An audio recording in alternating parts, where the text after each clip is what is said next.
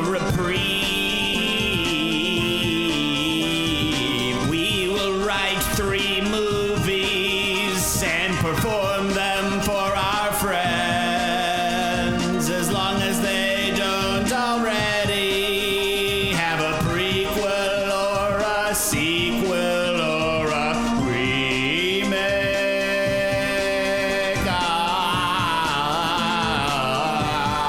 Prequel, sequel, remake.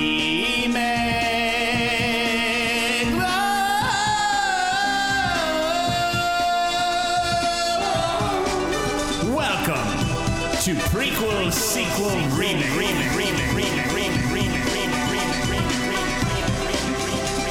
Some movies shouldn't exist. Let's pretend they do. I'm Peter Hunter. I'm Desmond Ports. And I'm Scott Hanshew, and welcome once again to Prequel, Sequel, Remake, the podcast where we take movies that don't have prequels, sequels, or remakes, and we three, because we're very qualified to do such things now, because this is an educational podcast, we write those prequels, sequels, and remakes that do not exist and don't need to, but that's our job. That's what we're here to do. Mm-hmm. It is. We're here to educate. As Scott said, this is an educational podcast. We're here to entertain, and we're also here, so get used to it. Yeah. And, we take the movies so nice, we do them thrice.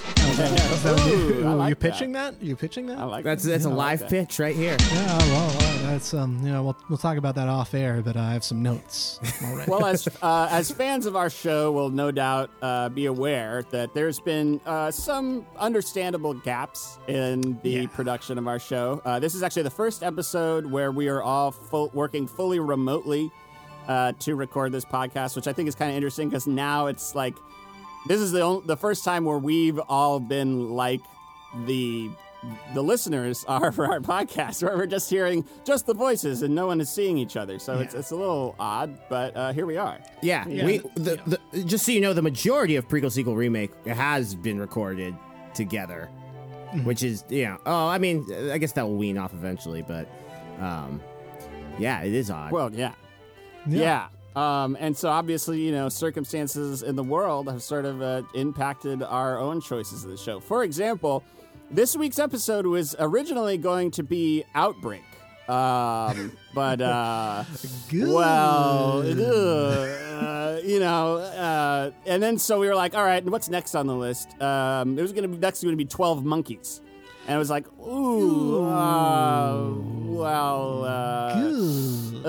so, I mean, really, at that point, we were left with no other choice but to do The Adventures of Pluto Nash, a 2002 sci-fi children's mega flop starring Eddie Murphy as ex-smuggler Pluto Nash, who pays Tony Francis's debt to keep him from getting battery acid poured down his throat and buys a nightclub on the moon, which casino mobsters want to purchase and or kill Pluto Nash for because gambling is legal on the moon and they want a monopoly or something, and the person who wants his club is secretly a clone of Pluto Nash himself by the name of Rex Crater. Intensely uninteresting and cliched family-safe action chase sequences are punctuated by terribly overwritten expository dialogue between characters or actors who all clearly really want to be somewhere else. Anywhere else, let's just get this done for fuck's sake. Please don't let me die on the set of Pluto Nash. Randy Quaid plays Pluto's android bodyguard and successfully blurs the line between robot and self-aware actor into a disgustingly uneven gray paste of performance. It's still way better than anything on his YouTube channel, which you should probably avoid if you enjoy feeling comfortable. Oh, it's bad. It's very bad. Heed that warning, really. I don't know if you guys went and looked at it after reading that or anything, but I'm familiar I've seen it already. before, yeah. just a lot of vertical videos of his face with lights flashing on it. Do not recommend. Stay do it. far, far away. Don't far do away. Overt sexual objectification of all women is repeated throughout the entire movie with uncomfortable frequency. But that's okay because of the male characters we get to know, none of them are likable in the slightest bit, nor are they presented as characters who are good or that you should like. Moon men, am I right? John Cleese and Luis Guzman do their best to patch holes in the hull of this Titanic failure to no avail. Sound like a lot? Well, don't worry, because it's not, because none of this shit movie matters one fucking bit. Nobody stands behind this trite garbage fountain of a movie, and all the 5-star reviews on the net claiming that it doesn't deserve the bad reviews are fake bullshit written by shill troll click farm biorobots desperate to ascertain this very expensive embarrassment. At this point, it's doubtful they will ever recoup any of the lost millions on this platinum-polished shit pile of a movie. And there were many millions lost. Many millions lost. It's Pluto Nash, coming to theaters summer 2020. Oh, I'm sorry, that's summer 2002. Well, it's probably better that they released it that summer. Indeed. Yeah, man. It's not so good. And if you've never seen the movie, don't bother, because first part of our podcast, we're going to be going over the plot in exquisite detail. And we'll be painting such a vivid picture that you'll be seeing it in your head probably way better than it ever was in the movie. And honestly, you'll enjoy it a lot more because you won't be watching Pluto Nash. Yeah. Yeah. Now, before we get dived into it, like I don't know about you guys, I had never watched it all the way through before we watched it for the podcast. Now I've seen it through like 4 times. Yeah, I'm just getting ready for this. And so now it's like, now I know this, like at first I was confused, now I'm not. Now I know this movie fucking inside and out. And I can't say I'm better off for it. I would say you're worse. That's where we're at. That's just where we're at now. What about you guys? Have you seen it before? Oh, I saw this in theaters, my friend. Oh no. Oh wow. Yeah, I'm part of the reason it made some money. Well, good for you. I mean, you know? 2002. Let's see, yeah, like 13 years old. Yeah, this is just the type of dumb fucking movie that a 13-year-old goes and sees. Didn't think it was funny, even as a dumb kid. Didn't walk out of it happy. I would say this movie is aggressively unfunny. It doesn't take any of the jokes it has laid in front of it. It's a bummer because it's the beginning of the downfall of Eddie Murphy. Actually, I wouldn't say the beginning, but man, in rewatching this film for the show, I watched Beverly Hills Cop immediately after. Which the difference in energy is just night and day, man. Like if Eddie Murphy could have brought even like an ounce of that to this movie, it might be passable. But he is asleep at the wheel.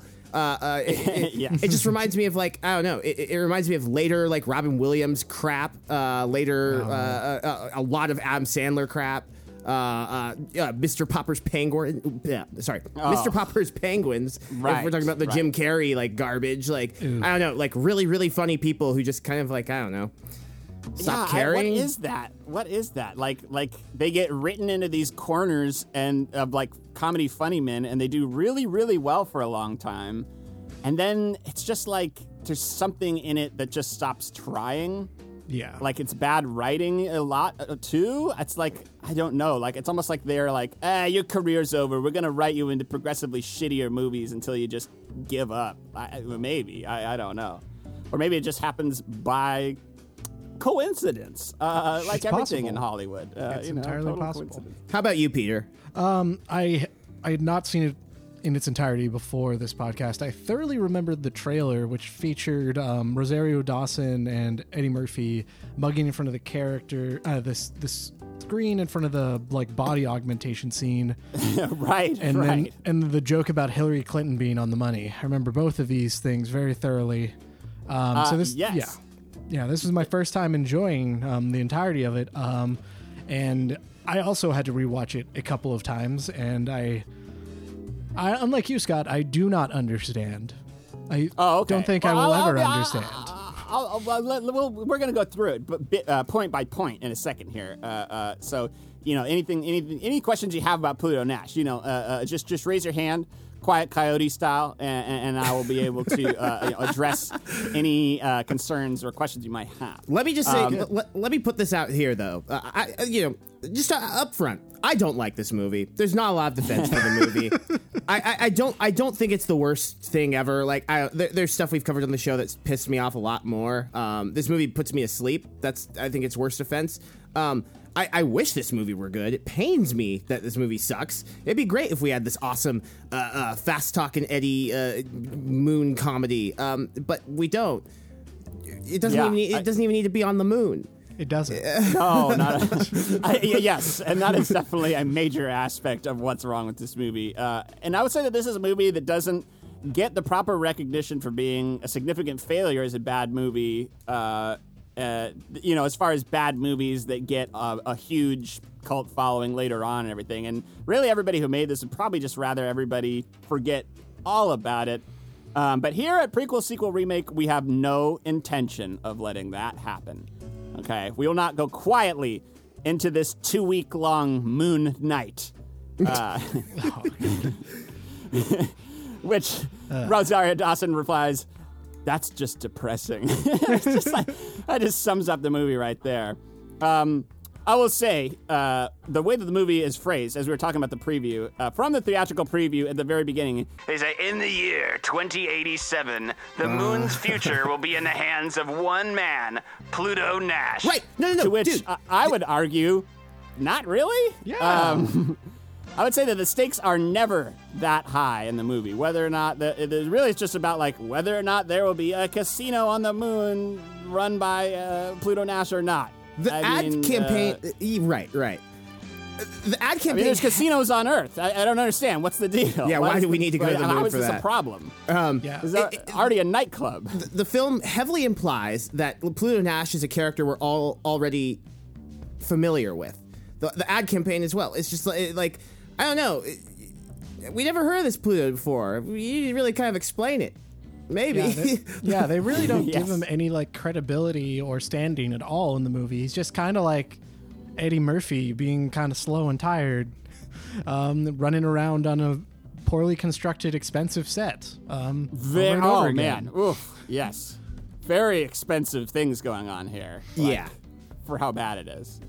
I remember thinking, like, just assuming as a kid, like, what's this, like an old Hanna-Barbera cartoon, like Pluto Nash? Right. Pluto Nash, the man on the moon? Right, we're supposed to know who he is. Yeah, I didn't get it. It's a lot of movies do that. John Wick kind of did. It's like, should I know who John Wick is? It's a very specific name. Like, Right, at least with John Wick, they give you like something to hang your hat on. Sure, Like, they let you know who he is in that first movie. Like, he's somebody who existed before the movie, but here's why you should care about him now. And that's the part that they never get in this movie is they never tell you, why do I care about Pluto Nash now? Yeah. Not once. No. Really, I would say.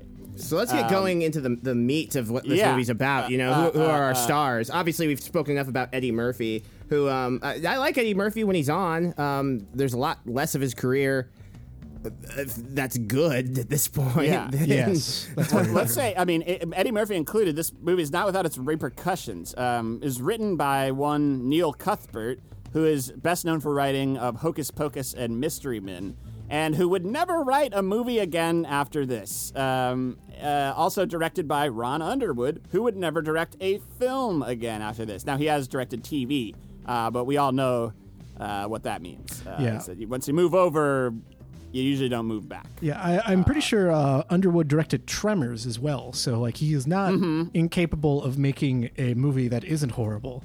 Right. I think, was it like Blazing Saddles or something? Again, these people had like notable I'm pretty sure comedies Blazing under Saddles their was belt. Mel Brooks. Yeah, it's definitely. Oh, no, not Blazing Saddles. What was it? Not Blazing Saddles. Anyway, whatever. What I'm saying is they had, comedies under their belt. Hold on. I need to fucking find out. Comedy action movies just like this. He had done it before. Like if this had gone for like the mood of Tremors instead of kind of trying to be a sort of serious sci-fi thing with jokes. The movie thinks it's way too cool than it really is. It really thinks it. It thinks it's so fucking cool. It is not, my friends. It is not cool. For a movie that like rips off so much of like the Futurama, Jetsons kind of parody aesthetic, they really don't lean into the campiness of those types of future space worlds at all. No, not at all. It can't decide if it wants to be like gritty or just realistic. It's just kind of like serious for the most part. Like, there's no jokes. There's really almost no jokes. There's only there's a couple, and John Cleese delivers 2 of them.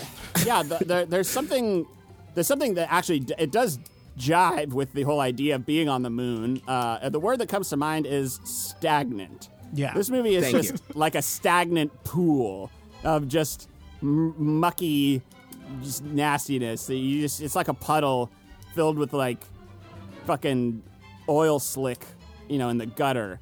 And then they're saying, hey, why don't you, the audience, just roll around in the gutter for a second? Pluto Nash. That's what it is to me, And, to put it in a historical context, right? This is 2002. 9/11 had just happened the year beforehand. Not even a year. And yet, somehow, Pluto Nash was an even bigger bomb. From IMDb, in absolute terms, this movie made the largest financial loss of any movie to date, with a budget of $100 million and a total U.S. gross of $4.41 million. That is a loss of $95 million, which didn't do much better worldwide. Basically ended up losing 92% of its $100 million budget. Again, if you hadn't set this stupid fucking mob movie on the moon, you would have saved a lot. It's really, even given all that, it's much like when we were watching Howard the Duck. We're like, where did the money go? Where did all of it go? Right. Well, there's a lot of visual effects. There's a lot of visual effects. Yes, visual effects are expensive, which works good to just like launch into the movie, because I'll say right off the bat, when they're sort of introducing the moon and the set, there are excessively motion graphics titles. Mm-hmm. Like, they are just dripping with swipes and flares and now I'm not mad about it, because that means one of my motion graphics brothers got paid. I'm not upset about that. What I'm saying is it's right off the bat, they just, and they try to butter you up with the good old hoppity boppity fun hero musical score, and it just like, it's supposed to be this fun, we're about to have an adventure score, then this is the first time it comes up in the movie. It comes up again and again and again, as we will get into in the movie. But I will say, to its credit, in my opinion, that the moon cityscape environment in the establishing exterior shots is actually pretty well realized. I think it looks decent. Sure. I think it's one of the better aspects of the movie. I agree. These exterior shots. It definitely has like the Whalers on the Moon episode Futurama look to me. And honestly, it reminds me so much of Moron Mountain from Space Jam. Ooh, go watch the sequences on Moron Mountain with Swackhammer, Danny DeVito. It's just this is like Pluto Nash. What the fuck? Steal from the best, I guess. Right, they steal from the best, die like the rest. So decent world. Off the bat, you're like, okay, I see what this movie's about. Decent world building. Boom. Immediately right into the sleaze. There is no hiding it from this point on in the movie. Once we get introduced into Eddie Murphy and, all the other characters, we are just immediately thrust into what is called Frankowski's nightclub, where Pluto Nash, as played by Eddie Murphy, watches Anthony Frankowski, Jay Moore, play the accordion in a kilt in his disgusting ass club. It's fucking cringe. Which I would say, like, when you think of like retrofuturism, you think of Scottish kilts and accordions. It's the first character interaction in the movie, right? I think it's the first lines of dialogue is him. It is. So like that's because like it kind of undoes all the work done by the establishing shots like right away. Like you're trying to establish that this is a sci-fi comedy on the moon, and we go right into just a dingy nightclub that could be literally anywhere, watching someone do something that they would not do literally anywhere. Yeah. Also, it's very quickly established that Tony Frankowski, the owner of the nightclub, he wants to be a performer, right? Then why would you even start by owning a venue? It seems kind of backwards. If you had the capital for such a venture, maybe you should have invested it into your singing career that you so obviously want. You want to be a rock star, are you gonna, if you want to be a rock star, a musician, do you go and buy, a club? I don't know. It seems dumb to me. It's like many things in this movie. It is backwards. It doesn't make any fucking sense. I will also say that the actual set for the club, it's a little too open. Like there's some things that are at odds with each other. If we're going for dingy nightclub, we should be going small space. It's actually quite a large space, which says movie set to me. It also is too well lit. And it's not just movie gross, it's actually just nasty. Like, they have, like, some old food, like, sitting around and everything, and it's, like, with the well-littedness, it's like, okay, that's just actually gross. Like, it's, like, nauseating to look at this set. That I would say. Disgusting. Definitely. Yeah, I will say this whole first scene is 100% reshoots. Like, when we get into the next scenes, it feels like the movie should have just started right there. Like, Thank the way you, it's Peter. punctuated and where it's edited. Like, this is definitely a reshoot. And I guess they thought it was important to show how Pluto got the club and how he was friends with Tony Francis, but they don't show any of his relationships with anyone else he runs into. They just use really shitty expository dialogue, which, by the way, when he meets Tony Francis later in the movie, he uses shitty expository dialogue to explain their relationship. Oh, yeah, why is and this even here? They show my favorite prop in the movie, which I need to get this printed and put on my desk, but it's the picture of Tony Francis and Pluto together. Oh my god, it's bad. I have it on my phone. I'll send it out later. We need. I years ago, I remember getting that picture from there. Tony Francis. It's worth noting that a lot of the reshoots that you speak of, which I agree with you, this is reeks of reshoots. They're paid for out of Eddie Murphy's pocket, which explains why in this first scene he looks like he's just in Eddie Murphy's street clothes. It's so interesting. You think your first a guy named Pluto Nash is gonna wear some fucking sparkly purple or something. I don't know. Yeah. He's on the moon. Yeah. It's the future. He's just so lazy. Right, the fucking outfit they have him on in the poster, which is him in this spacesuit. He doesn't wear the spacesuit until well into the movie. He's wearing a fucking lounge fucking jacket or That's a good the point. whole time. Which is what got me in the theaters. Is that fucking that poster? I was like, I want to be the man on the moon. Fuck yeah. There's so much betrayal going on with how they pitched the movie to you in the preview and in the fucking poster and what they made you think this movie was going to be, and they're fucking assholes for that. And so in this first scene we got what is it? Jay Moore, Anthony Frankowski. He's doing what he's called Scottish crooning, to which Pluto suggests he change it to Italian crooning. And change his name to Tony Francis, who we later find out is quite literally just Frank Sinatra songs. There's nothing else to it.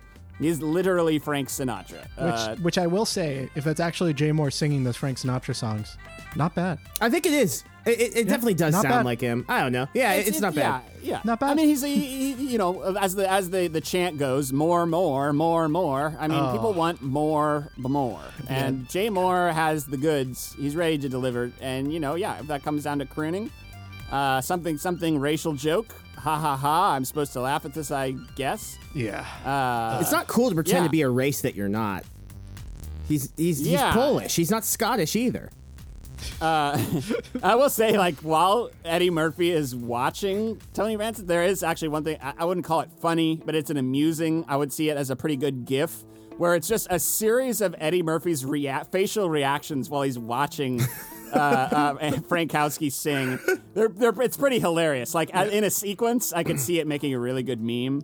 Yeah. It kind of reminds me of the Samurai Cop reactions. Ooh. Oh, wow. Yeah. That's on point. I fucking love that guy. I would say Frankowski pours Pluto a beer in a dirty mug that is an excellent metaphor for this entire movie, and that it is 68% foam with dirty lips all over it. Damn. And this the next awkwardly staged scene features a bunch of gangsters, just really old, slow gangsters. Yeah. Right before that, and I will say this is another slap in the face. We just go directly into a disgusting, filthy bathroom usage scene where Pluto Nash has to navigate using a bathroom. This serves no purpose on the Ultimate movie. Anything. It's just like to go from hoppity boppity score and then you get fucking disgusting bathroom. Just like, what the fuck is this? Yeah, and actually that music you were just mimicking is what reminds me of like Futurama interstitial music, like heavily. Like, I don't know, when was this movie filmed? Like 2000? 1999 or 2000? Yeah, it would have to be around then, because I know it got pushed back a bunch. It was shelved for a while. I looked into. Yeah, I was curious. Is this a 9/11 release? Like that September? No, it's not. As was like I said, earlier. A little bit beyond that. Yeah. But if we tie it into like horrible movies, I would say that. Yeah, I think we brought it up on the podcast before, but. The Master of Disguise. Literally, he was in the turtle outfit when the fucking buildings were going down. He was. What a fuck! I mean, to have Master of Disguise and Pluto Nash coming out. I mean, talk about the death of comedy movies. Holy fucking shit! Oh man, no, you're right. There's a lot of really like funny old like comedy OGs that are just like bombing at this point in time. Yeah, I think The Love Guru came out shortly after Master of Disguise. I think that's closer to like 2006-ish, because I think we had just Austin Powers in Goldmember. I think was this year, 2002, or something like that. But anyway, yeah, these slow old gangsters are they're hassling Tony Francis to pay off debt, because that's just how. I'd say that so the bathroom scene ends and is followed immediately by an abrupt attempted homicide via forced ingestion of battery acid. Fun. And so basically, Pluto Nash's name is enough to get anything you want in this world. Like, Pluto Nash is Poochie. If Pluto Nash is not on screen, the characters need to be asking, "Where's Pluto?" I love Pluto Nash. Pluto Nash is awesome. Like he's talking to the old guy, which I don't know what actor that is. I should have looked it up, but that guy just cracks me up. He's some respected actor, like he's a real actor. Yeah, right. Up for this. Pluto Nash. Yeah, you were in the joint with my cousin. Yeah. I know him. Yeah, Pluto Nash. I'm the man. Whatever the fuck goes on there. And basically, he talks these gangster guys down from fucking murdering his oldest and best friend, Tony Francis. Yeah, right. And I would say that to that point about Poochie, if they had played it more cartoony instead of just like shady and gross, this movie would have worked a lot better. Yeah, like, it would have. It needed that comedy cartoony component, and it doesn't. I would say that when Pluto Nash walks back in the room and sees his friend, who he was just talking to, like hands tied behind his back, funnel in mouth, about to be murdered, he is barely fazed by this development at all. He does. To which my note in my book is that Eddie Murphy is just dead. And so Pluto Nash is talking to the gangsters. Apparently Tony Francis has got a huge amount of debt. So to absolve the problem, he agrees to pay off the debt and take over the nightclub. And again, throughout this entire thing, he just looks like he's on his way to doing something else. Like, he just feels detached. Wow, that's on point, actually. It does feel like he just stopped here for a second, like, to say hi, and he had to be somewhere. I gotta get out of here. I gotta get out of here. And so this scene in the beginning, because it's in the beginning, offers up what will be a theme throughout the movie, is a whole backdrop of expository dialogue describing Pluto's backstory as a rill-hopping smuggler, a.k.a. telling and not showing. Yeah. And they are, it just happens again and again. They're always describing of scenes and events from the movie's past. Everything that would be much more interesting to watch than anything we actually get to watch on the screen. Yeah. And compare, in comparison, you guys got to check out the opening scene to Beverly Hills Cop. It really is trying to set up the same thing. Like, here's your hero. He's a fast-talking shyster. He can get himself out of any situation. Kind of shady. And again, it's just night and day. Beverly Hills Cop starts with him trying to sell cigarettes out of a cigarette truck on a sting. Anyway, we're not talking about that movie. Yeah, it starts with the way fucking better song too. Yeah, it does. Oh hell yeah! It's a good ass song. At this point, this is where the movie should have started. We go to 7 years later. Pluto now owns the nightclub. He's in a cool suit, a sparkly suit, like I said. I give points whenever there's sparkly suits in this movie. And Pluto's the man, serving drinks at his own club. Just everyone fucking loves him. Again, we're instantly interrupted by the henchmen hassling our dear Pluto. What's his name? Mogan? Yeah, Is Mogan. it Mogan played by Joe Pantoliano? Yes. Cypher Our himself. friend Cypher from The Matrix. Who's an established fucking like wise guy in like film and television? It's like, what are you doing here, dude? Like you're way better. I would say directly before we meet this Mogan and a henchman, there's actually we meet one of the other main characters, and I put that in quotes, main character, because they really don't serve to do anything but to like ask questions of Pluto Nash and being like, what are you doing right now, Pluto Nash? Is Dina Lake, or Dina Lake, I don't know, played by Rosario Dawson, who really wants to be a nightclub singer and talks to Pluto Nash at the club, and he's basically like a huge asshole to her. He is a huge asshole the whole right movie. off the bat. And it's like this weird, awkward thing where she is the daughter of somebody who used to be a smuggler. But let me just say this again. Everything that happens that's supposed to be cool in this movie happens off screen. And basically all we're left with is just watching this awkward club ownership drama.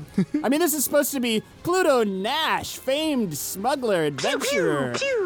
The man on the moon. In this adventure, he plays a manager who is so short-staffed he has to bartend. And I'm gonna remind everybody again, this movie is actually called, the full title is The Adventures of Pluto Nash. I would argue we do not see a single adventure in the entire movie. Much less more than one that would necessitate the plurality. I was drinking water really? when you said that, and I almost did a spit take. Spit take. Really, I would argue he's just running away from danger the whole time. We'll get to that, but what I'll say before we move on is that this movie suffers from a very bad beginning, a horribly overwritten bad beginning, and every time they have one of these expository dialogue things, it just makes me say, oh. It's kind of like, okay, I guess that's happened. That's a thing. Sure. Yeah. Like, look, expository dialogue is important, okay? Like, it's a necessity. Even movies that do a lot more showing than telling use expository dialogue. There's a right way and a wrong way to do it. A right way to do it is to, like, have a conversation that, like, drops information about their past, but sounds natural. The way Pluto Nash always does it is like, hi, I'm character. Oh, I know you from when we did blank, blank, and blank. Yes, I remember blank, blank, and blank. And that's it. That's how they do their dialogue, speaking like robots, or an AI-generated script. It's fucking awful. Yeah, and there's this other bit of direction that happens when they're introducing, now that they're back in Pluto Nash's Hoppin' Club, which I would argue is a completely different building. It is like completely different in every single way, but it's like hopping but I would say that there's this they're supposed to be doing world building, and they always do this with like space movies or future movies that are really bad, where they show the establishing shot of the club, and there's this stupid ass fucking dancing with stupid ass fucking up-tempo techno future music fucking bullshit. Like, what is this? It's not, no one would, like, it's a group dance thing and everyone's doing Taebo or something. It's like, not cool Taebo, like shit Taebo. They always fucking do that in this movie. But, okay, so back to where we were at. Dina Lake. Rosario Dawson approaching help from Pluto Nash. I'd say he's a complete asshole to her. In contrast to, he's the bartender. He literally just gave random dudes free booze because a dude is getting a divorce. Oh, that's some fucking prime A dude humor there. Oh, well, congratulations. Get the fuck out of here. Yeah, exactly. Like, drinks on the house, and then it's like, the woman comes up, friend's daughter, asking for help. He's like, "Oh, you can fuck off. Get out of my face." He's a real stand-up dude, this Pluto Nash. You can see why he's such a notable public figure on the moon, what with his vacant, husk-like personality. But Pluto reluctantly grants her a job waiting tables. Nice guy. And this begins the beginning of their awkward love interest skis, like kind of going on in their relationship. It doesn't ever really develop, thankfully, but Thank fucking it's gross. God. Yeah. Yeah. It is pretty gross. She's very young in this Yeah. movie. It's I like Rosario 20 years younger than him. At Yeah, least. yeah. Right. So exactly, it's gross and weird. Hey, so she was on fire to, though this summer though. Rosario Dawson, she was in Men in Black 2 as well, which is a terrible movie, and she plays basically the exact same character, but like, yeah, make that money. Who gives a fuck? These are you got. Yeah, paid. I remember reading one of the reviews. They were like, "Thankfully, this wasn't her last work that year that came out, because I could have seen this easily tanking her career as well, even though she does as well as she can, given the fact that she is given basically nothing to hang her hat on. Yeah, this is the whole movie, really. This is no fault of hers. I blame. No. I blame. No. Eddie Murphy tries to play kind of victim with this movie too, and it's like, man, motherfucker, you showed nothing, no energy. Yeah. Like you're Eddie Murphy. Like, get out of here. Yeah, like he was one of the biggest stars on the planet at the time. He could have done whatever he wanted. Like, Right. He No, wasn't he just- forced. No one like held a gun to his head and was like, "You're gonna make fucking Pluto Nash, Eddie Murphy. You got to play ball." Right, he doesn't seem scared. He seems just blank, just dead. Yeah, when you have like 9 kids, yeah, I'll bet you fucking you just need the money to come in. Yeah, it's true. So in the very, I would say, again, like bureaucratically lame inciting incident where the henchmen come and have a meeting with Pluto Nash and ask him to sign over his club to the mob, and he basically tells them to get lost. One of the only moments in the movie to actually elicit laughter from me is that Dinah Lake comes up to Pluto's office with a couple of bottles of booze, and to which he says, "Oh no, I mix them in my mouth," and fucking drinks hard liquor straight from the bottle. So that's like, And there's just like a several second scene in the movie where Eddie Murphy's just got a hard liquor bottle just pouring right into his mouth. takes a shot of vodka, vermouth, and then eats the fucking olive. That's not cute. It's not funny. not. That would, if you're trying to charm her, you haven't. She sees you're a 45-year-old alcoholic. Yeah, no, again, it was like, it wasn't funny for the reason that maybe they wanted it to be. Nevertheless, it's one of the only things that I thought was legitimately, like, humorous in the movie. Although, yes, gross. Like you're saying, if they're leaning into the gross, they should have leaned into it harder than they did and in better ways than they did. But this is one of those things where if they'd gone that way, I could have seen that this being like, okay, they could have done some spoofy stuff, you know, that was a little bit more like edgy and funny. They don't, but they could have, you know, and I'd say that they should have. Yeah.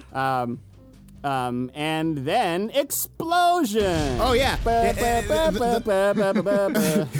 That's very, very good timing for, the old Waterworld Yeah, soundtrack. isn't it? Oh, yeah. Isn't it like a rocket launcher or something they fire into the cloud? It just happens. They're just in the office, Pluto and Dinah, and there's an explosion. The mob is obviously this retaliated very quickly, like within like it's like an hour Very later, quickly.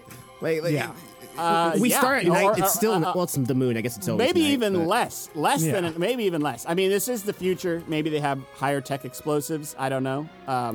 But whatever. This now begins what we have in the what is the whole how they do this movie. It goes disgusting, unfunny expository scene followed immediately by chase scene.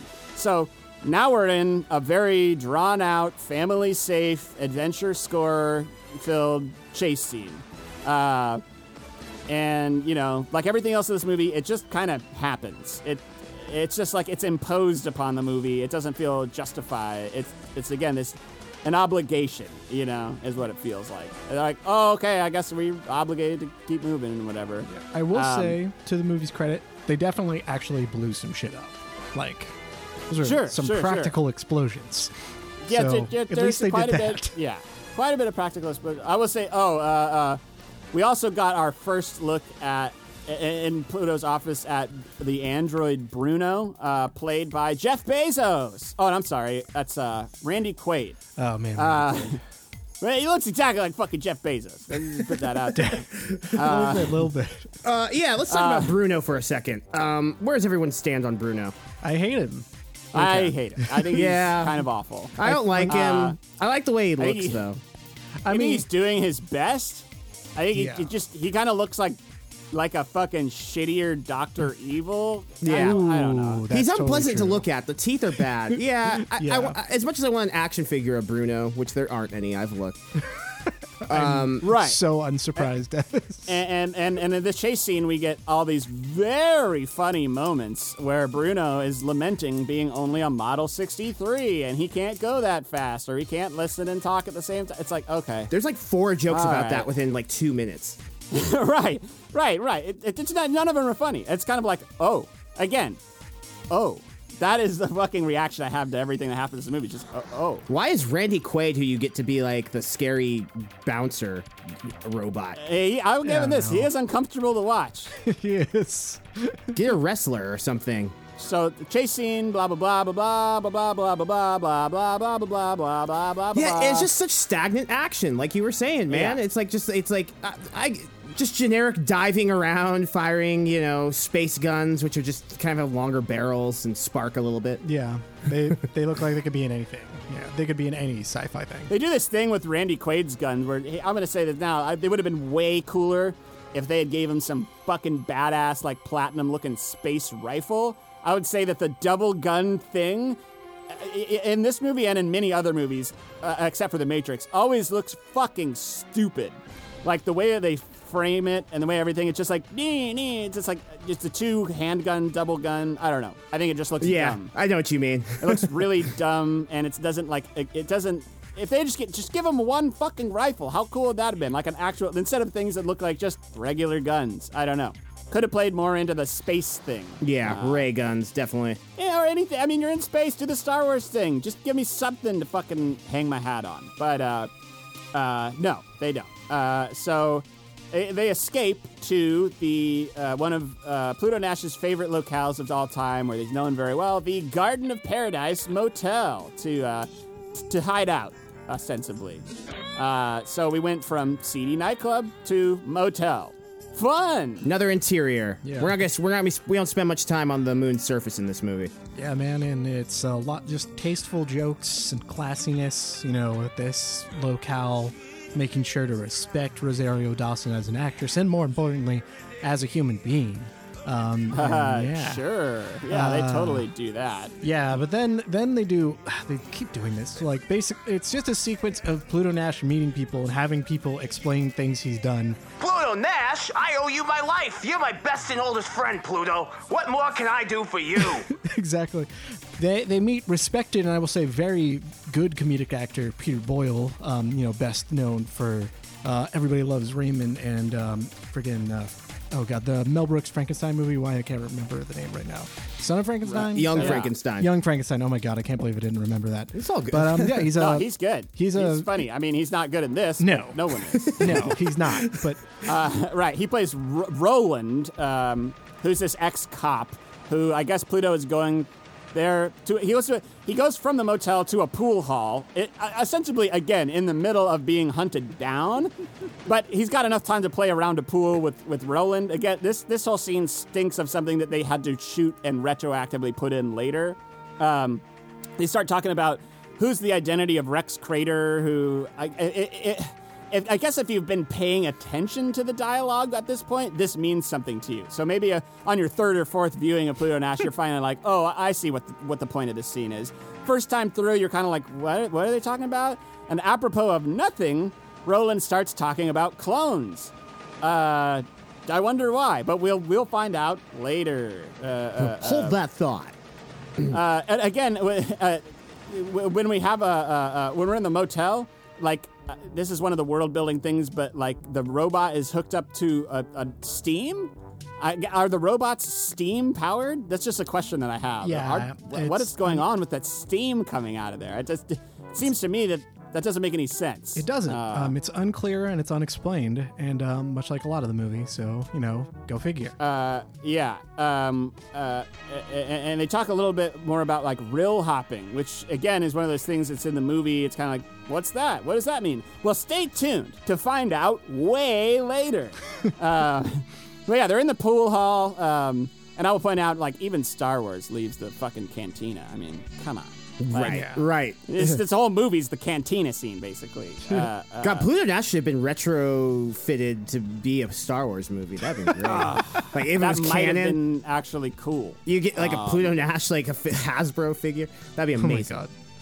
Oh my God. Right. So we go from pool hall back to the motel room. Classy. They have another stupid thing where Bruno who is the android is like, there's another moment that's supposed to be funny where they're kind of like, see how like the humans and the androids are? They're similar from Bruno, but it doesn't really make you think like, oh, is he an android or is he a human? Like they're very inconsistent on their level of like AI and awareness with Bruno. And I will say, it would have been much funnier if they had Bruce Willis as Bruno. Oh my yes. God, I would love it. Yes. Especially if he returned. Right. So never to stray too far from filth, Pluto and Dinah now go to the futuristic plastic surgery shop, New You Body Clinic, for not a reason stated. I guess they have to get disguises to get off the moon, or what? But this is the scene, as we talked about before in the preview, is heavily featured in the preview, with this nasty, greasy bodybuilder CGI and just really overt sexual objectification of Dinah Lake. Dina. It's really uncomfortable and bad. Yeah, it's not fucking good. And you can tell, like, they draw this shit out. Like, I'm guessing, like, Eddie Murphy was improvising lines. Like, they think it's very, very funny while they're shooting this, and it is so There's dry much talk and of unfunny. quote unquote ass resculpting. Yeah, a bit more bubblage. And it's just, he's awkwardly like, yeah, and his head's just kind of hovering there. It's real bad. Rosario Dawson gets that fucking awful line later. It's like, I have a great ass. Right. We were just doing a thing. I was just doing that for, right. So I guess, and I only got this the last time that I rewatched it when I was doing the notes for the movie, that the point of this scene is that they're actually there to intimidate the clinician who's helping them into giving them some information on Rex Crater or somebody that they were helping. Something I don't know. And I like this lady. I like the doctor at the clinic. This actress, she's good. She's in. Man, she's in a lot of stuff. Let me look. She's a character actress. She's in a lot of stuff. That's Elena Douglas, Mona Zimmer. Yeah, she's funny. Yeah. Funny. Sure. I mean, not in this movie, but she's funny. And and it's important that in this movie that they're really only hitting on the gross notes of Pluto's so-called adventure of life. Oh, Jesus fucking Christ. Hold on. Pump the brakes. Ileana Douglas, the doctor, was partners with Martin Scorsese from 1998 to 1997. 1988 to 1997. Oh. Ugh. Oh, wow. Ugh. Martin. It's like caricatures, people in the community. But yeah, like you were saying, Scott, it's just Pluto's gross history. Right. We go again from the ass resculpting to back at the motel, where Pluto Nash's mother is waiting there with a gun, who's played by Pam Grier. Who is actually far more age appropriate to be a love interest for Pluto. Pam Grier. Yes. Not his mom. They even make a note about where she's like, oh, you're the mom, you could easily pass for his sister, and it's like, yeah, they're like the same age. Which I will say, Pam Grier, lovely actress, not good in this movie. She's one of many people who are too good for this movie that just kind of show up and go away. And I was never happier than when I saw her go away and not come back. She comes back. She does. What are you talking about? She does come back briefly. Yes, we will get to that. Well, yeah, like a little bit, like. Yes, very, very little bit. Actually, an important point on that scene when we get to it. It's coming up soon. Pluto in the visit with the mom. She's saying, you got to get off the moon because they're coming after you. He's like trying to get off the moon. This incurs another chase scene because it's been a little while, guys. We need to sleaze, chase, repeat. Sleaze, chase, repeat. Yeah, that's just the beats of the movie. Yeah, Pantoliano and the boys have to show up and fire their space guns and have sparks fly at things. Right, the albino henchman, which I will say that the albino henchman, the actor's name is Victor Varnado. I will point out he is also in the movie End of Days. I don't know if you've ever seen it, but he's the albino guy on the train who shatters onto shards on the ground. And he's like, he's gonna fuck you, Christine, like over and over again. I remember watching that movie when I was younger and being very disturbed by that scene. So I was like reading the IMDb, I was like, who is that guy? Oh, it's him. Yeah. And a fun fact, in a deleted scene, there is a scene where someone throws a full glass of cream soda in his face. Fun. Yeah. What? What's that even supposed to... What's that about? Oh, yeah. Well, there are a few deleted scenes, and they're actually... There's some points where they'll tie in that we'll get to shortly here, where it makes a little bit more sense. So I watched through them all. Good. Okay, so we're chase sequence at the motel, yada yada, gunplay. Like anytime a gun is brought out in a movie, it's kind of just like, okay, we're at that level. Like there's nowhere else to go but gun, you know. So I'm kind of with you on that. I mean, don't get me wrong. There's movies with gun violence that I like a great deal because they go over the top and shit. But yeah, it's just about the gun. What beats gun? Right, more gun. The power really. of gun. Yeah, right. So Pluto Nash hotwires a car, and the car has a dashboard. John Cleese as the car assistant. Fuck that! Like you guys give him, I don't know. You mentioned how they do their best, or John Cleese tried his best here, but it's like, man, he is just on a green screen. Oh yeah, he is. Isolated, phoning it in. He like looks directly into the camera, which I guess makes sense since he is a computer screen. But I found all the car stuff so bad, and they didn't even cut it right to where his like responses seem a little delayed. Like, you should have trimmed that clip of him a little bit to make it more instantaneous. I don't know. Yeah. I don't know. And I want to clarify my earlier statement. I did not say John Cleese tries his best. I said John Cleese has most of the jokes. Okay. Okay. I want to be clear on that. The lines he gives are jokes. Okay. Yeah. Fair enough. Well, I would say that, like, because the movie's so stagnant, up until this point, that for me, it was kind of a breath of fresh air to see him. It was like, Desmond, like you were saying in Aladdin, when Will Smith shows up, and it's like when you haven't seen anybody at the party. It's kind of like, oh, you're here, Okay. Not to say that he does anything good with it. Like, he quickly devolves into something uninteresting as well. But you're kind of like, oh, maybe a moment. And then, no. Yeah, I like that point. Yeah, I get you. So they're in the car. Pluto Nash is like, a night lasts for 2 weeks. And Rosario Dawson is like, how depressing. I will say, game recognized game. Dinah falls asleep right before Pluto comes back with the champagne flutes. And I will say, smart move, girl. Good for you. Yeah. She was wide awake mere seconds before, without a hint of a yawn. Oh, man. But we honestly cannot trust that Pluto did not slip a Mickey into that flute. Honestly, we can't trust that. What? Like, if you put a creepy score underneath this, just watch how fast that scene would turn into a horror movie. So, good job. Good job, Rosario. At this point, has Pluto been confirmed to be a good guy at all? It seems like he's got a lot of people trying to kill him for being a son of a bitch, but... Yeah, he kind of just seems like a piece of shit that we're supposed to like, but it's not likable at all. Why are you taking your employee with you? Like the fucking girl you just hired, like your server. Like what? There's another sight gag thing when they're driving down, when they have the car on autopilot and it's driving down the freeway. There's like a billboard that says Trump Realty. If you lived here, you'd be home by now or whatever. I don't know. It's just another fucking lame attempt at a joke that just falls flat. Yeah, between that and the Hillary on the money thing is like right.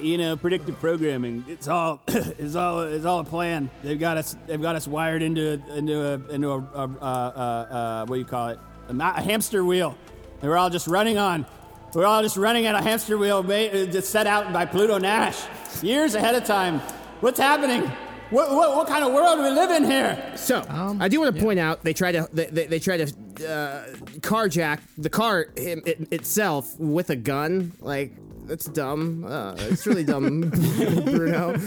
Like, is the car's CPU in right there in the screen? Well, they take a chip out of Bruno's head and put it into the car, and she's like, "Oh, it must be nice to live in a world where your car and your Android have interchangeable parts." I don't know. Yeah. I don't know. So, but anyway, yeah, they hotwire the car. Somehow it drives itself to Pluto's old hideout, which is, again, more expository dialogue about something that would have been way cooler to see instead of what we actually saw. Oh, and I do want to point out, just one step back, about, Dina going to sleep. Like, that's where the movie tries to force some sentimentality, on you. Because I believe he puts his jacket over her, and you have there's some nice, like, slow music playing. It's like, what? Right. What the fuck is happening? Like, No. Yes, it is very, exactly. A weird beat. In another movie, it might make sense, but for this one, it doesn't. And so when we get to the, he's talking about his hideout and everything, my note was that this is some faux-stalgia sequel shit, where they're talking about something that would have happened in the first movie that never happened. Again, trying to make us nostalgic for something that we have no attachment to. We don't know Pluto Nash, really. Like, we don't know him as a good guy. We don't even know him as, like, Han Solo, where he's kind of a dick, but also ultimately a really good guy, or, like, at least has some kind of value backbone to him at all. They get to the old hideout and we're introduced to Pluto's, like, maid, but it's, like, heavily implied sex robot. Yeah. And that's, like, gross and unfunny. That's weird. It's weird that happened. We also are exposed to Bruno also being a sexual assaulter. He is like, no problem slapping this robot French maid girl just like right in the ass. Jokes. Not funny, just kind of sad and gross. And again, sexual objectification and harassment, which is not cool. Nope. There's a lot of that in this movie. It's not cool. Yeah, it's very of the era too. Like shitty guy humor. Oh yeah, you'd have a fuck robot, wouldn't you? Like, ugh. Right. But don't worry. These violent delights have violent ends, Bruno. He'll get his. Yeah, that's true. Yeah. It would have been way cooler if they had gone with the fucking Westworld like comeuppance to it. Sure. That's like a 5 more hour long endeavor. There is a quote that I wrote down here from this point in the movie where Dinah asks, "How's it going?" And Pluto answers, "It's not going at all." To which I could not agree anymore. It's not going. There's something.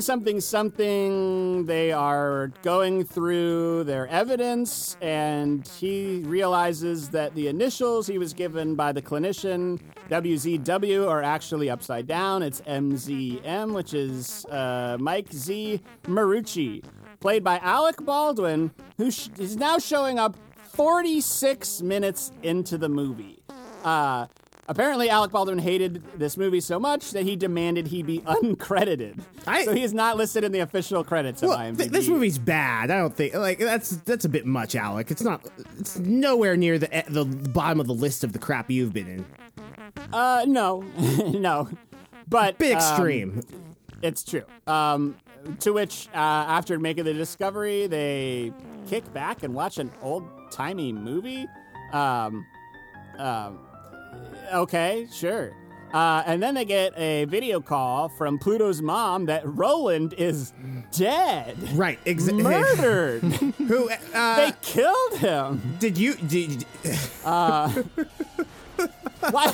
This is the only person on screen who gets murdered unceremoniously. I didn't remember who Roland was. Holy fuck! Like, right? They don't tell you, like, if you don't look at the IMDb and you don't rewatch this movie, they don't really give you his name prior to this, but he's dead. Like, a murder. One more point. It is worth noting that there are a few deleted scenes that take place right here that kind of pad this area out. including establishing a love interest between Roland and Pluto's mother, which would maybe explain how they know each other. And also there's one where Roland visits the FBI and is like asking them for questions about information about Rex Crater.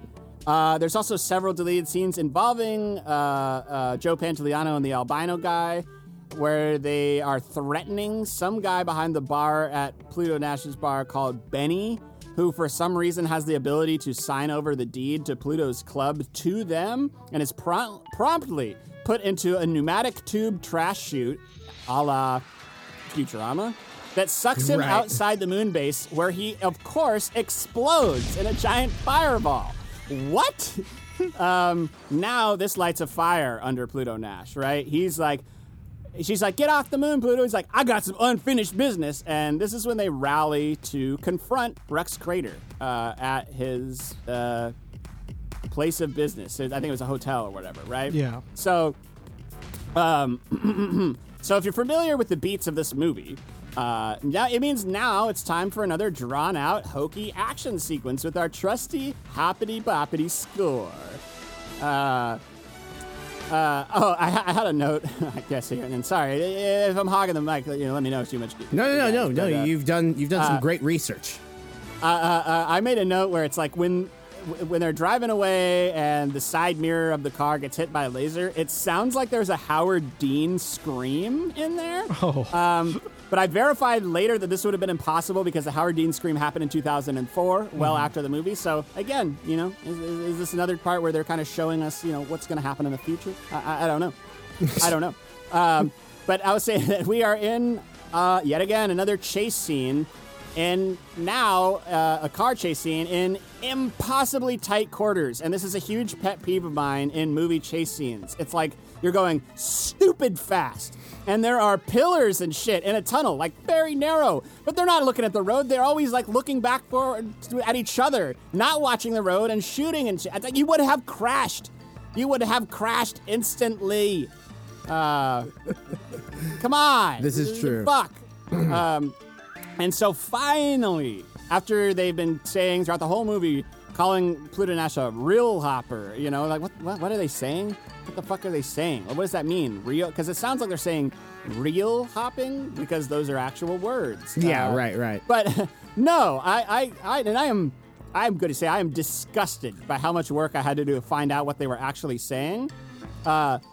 And it's because it is literally one of the only components and ways that people describe Pluto throughout the whole movie is a rill hopper. And we just learned what that means about an hour in. So I will say rill hopping is to Pluto Nash what jellicle is to cats. They say it throughout the whole movie and no one's really sure what it means. But what it actually means is R-I-L-L-E, rill. Now a rill is the technical term for a canyon on the moon, essentially. You should have said canyon hopper or something, but no, he hops them. He's rill hopping. It's totally a thing, okay, guys? Rill hopping. Yeah, I don't know. Thank you for bringing that up and like looking into it. I wouldn't have. I just really like shrugged it off and didn't think at all about it. But that's ridiculous. Yeah, this is the most I've thought about it. No, I had to know. I was like, what are they saying? I had to like look up the script. I had to find quotes from the movie, and I was like, oh, okay. And so thankfully I've done all the homework for everyone. And that's the rule. That's the rule. Oh, that's the rule? That's the rule. So they almost die here, and somehow they get out of the car, right? Or the car's fucked, so they get out. Yeah. Right. They do the rill hopping, which unsurprisingly damages the fuck out of the car. So they got to get in their spacesuits and get out and walk across the barren surface of the moon, where they almost die. Run out of oxygen. Yeah. And I would say that like Bruno carrying their dead bodies over the horizon until he himself runs out of power and dies. Like, it would have been so funny if the movie had just ended right there. Right. I would have like, loved it. That would have been fucking hilarious. Actually would save the movie. Unfortunately, we are not so lucky. No, they are saved by Felix Laranga, played by Luis Guzman, who is somehow power. So somehow a huge fan of Pluto because everyone who meets him is, and like I guess like he's a smuggler, so he's like a legendary smuggler. Like I don't know, they're like smuggler trading cards. Like why are other smugglers like idolizing other smugglers? Shouldn't you be like, you son of a bitch, you took my business? You want to keep down right? You want to keep down the DL maybe. Felix Laranga is the best character in the whole movie. He's sitting there rocking out to some Puerto Rican music. It seems implied that he drove to the moon from Puerto Rico because he says I just got some stuff in the back of my truck. I was coming here from he's smuggling from Puerto Rico. I don't know unless there's a space Puerto Rico. But it's good to see Luis Guzman. He pops up in complete shit all the fucking time, and I respect that, I guess. Yeah. I mean, I would say like my note was when he pops up, he is, again, another breath of fresh air, which I would say this is the second time that I breathed while watching this entire movie. But the golden rule of cinema is no likable characters, right? So it doesn't take too long for Felix Laranga to prove himself to also be a gigantic creepo. Yay! Because we can't have any likable characters here, guys. We just can't. Why would no one can be more likable than Pluto, and Pluto's not likable, so no one gets to be likable. That's just the math. The math you got to do when you're writing a movie. Okay? I actually think in the trailer they have a cut of everyone in the movie saying Pluto's name, and they definitely include Felix. Pluto Nash. Yeah, right.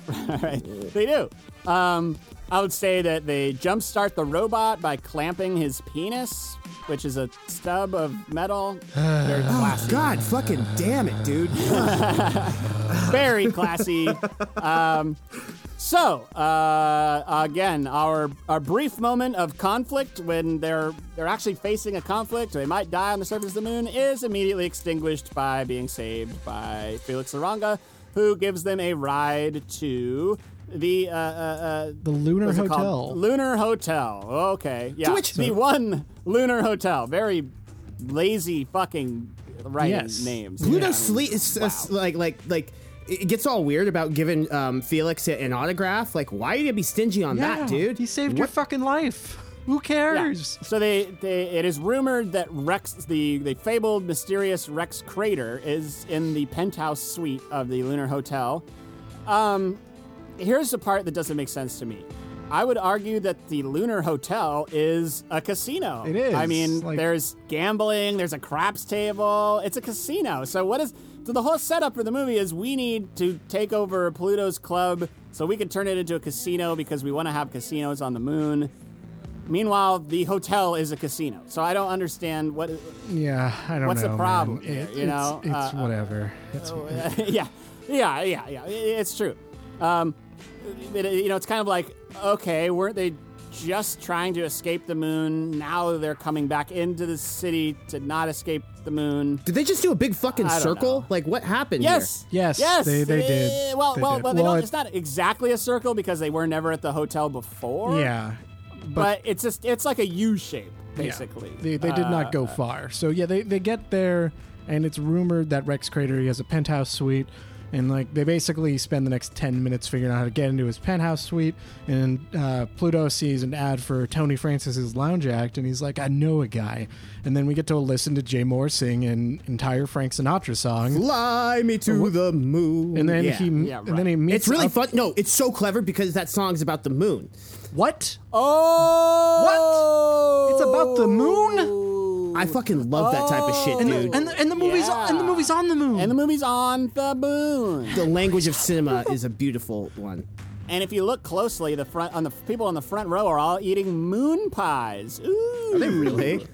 No. And everybody's wearing moon shoes, which you might remember from infomercials during 90s Nickelodeon, which only kind of worked. And to point out another inconsistency in this movie, earlier in the disgusting, greasy body swapping shop, it kind of gives you, okay, here's the technology they have to disguise their appearance. When they go into the casino, they're in some fucking awful disguises. Yeah, they It's are. basically just like stupid wig, slightly different clothes, faces completely exposed. It's just like, what happened to the technology? Or, oh, I'm sorry, that was just a sight gag.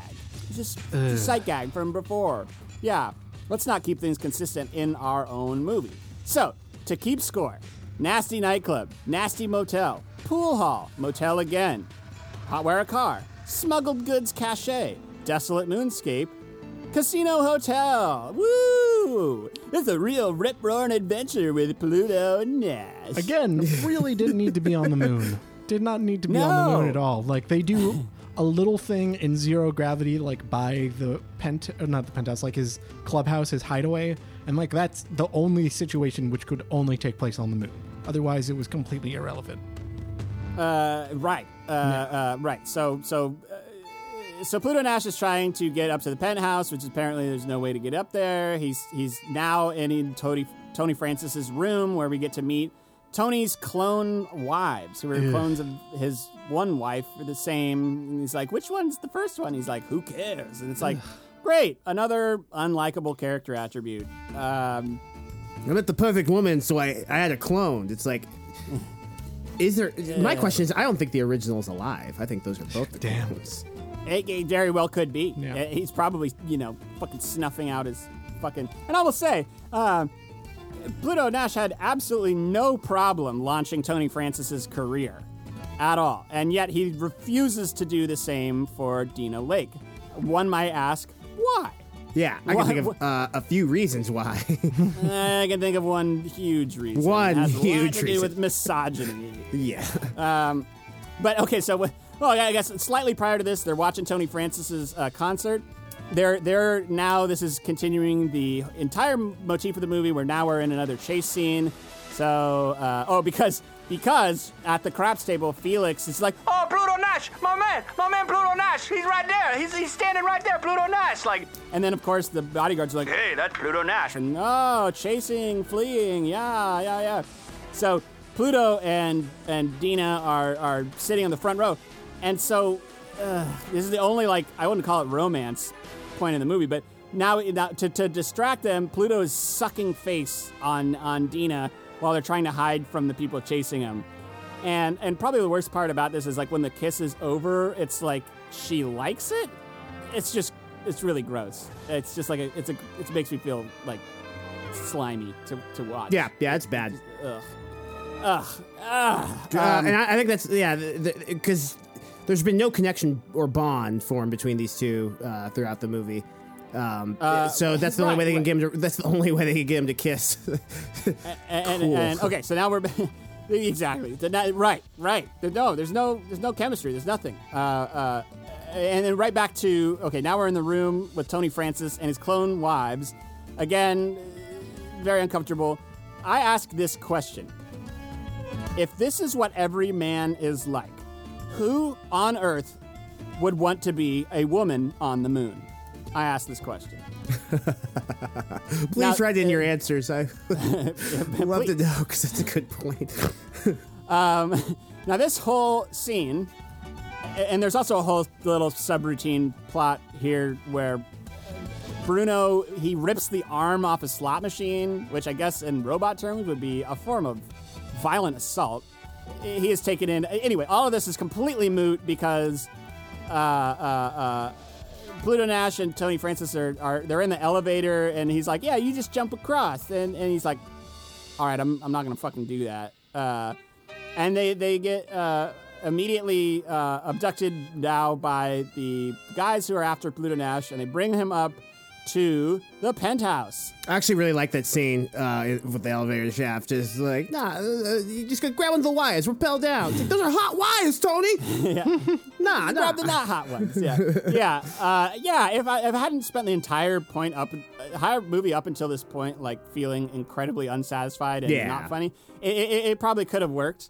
Because Eddie Murphy has a beat there. He's like, what's plan B? You know, it's kind of like, all right. Yes, no, there's some, like, comedic timing in play, which has not been evident in the rest of the film. No. So, here we get the big reveal. That Rex Crater is not Alec Baldwin, but in fact a clone of Pluto Nash.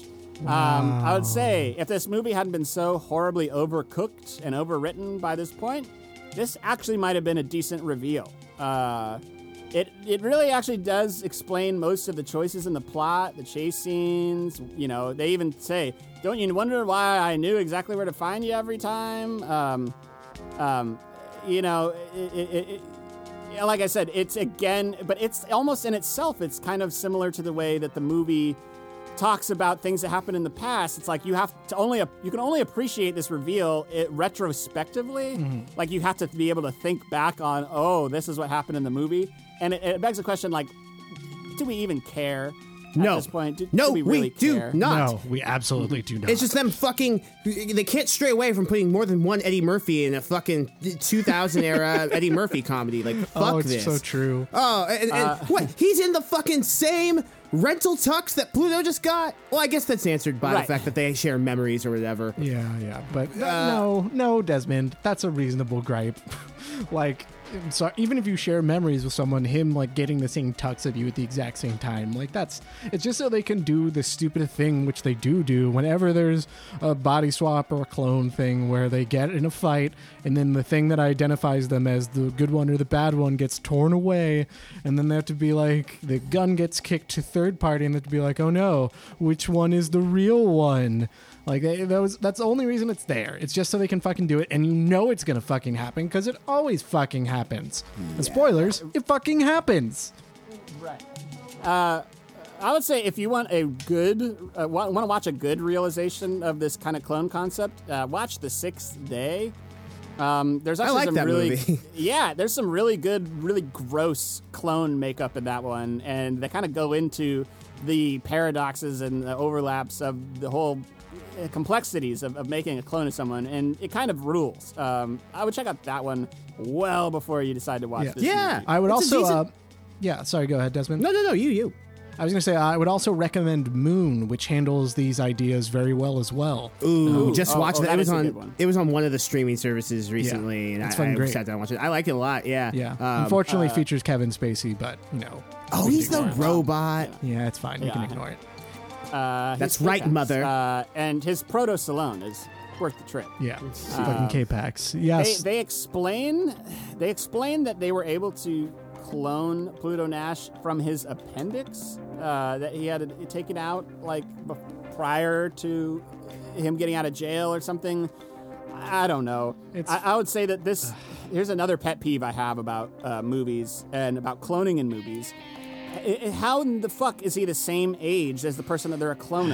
Okay, That's a fair point. A clone means that you have the same DNA. It does not mean that you are the same age necessarily. Right, that'd I be would like say that a the technical replicant. term. Yes, a technical term would be a replicant, a synthetic double, or a robotoid. I'm just saying they specifically call it a clone, which it's not. So But of course, Yeah. go ahead, Doug. Oh, I was gonna move on. So yeah. Yeah. What else on cloning? Well, no, nothing else to go of other than we have a never-ending clone switcheroo fight. Yeah, Like, ooh. obviously they've got to fight, and it begs the have to question: do like, it. is Clone Pluto any less deserving of life than regular Pluto? Like, I mean, Clone Pluto like killed Roland, but I mean, do we care about Roland? I don't know. Fucking sounds like a dirty dirtbag cop to me.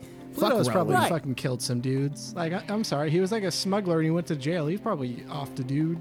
Well, right, exactly. No, like we're no given no reason to like Pluto over Rex Crater. So, also, the whole idea is that here's where it doesn't really make sense.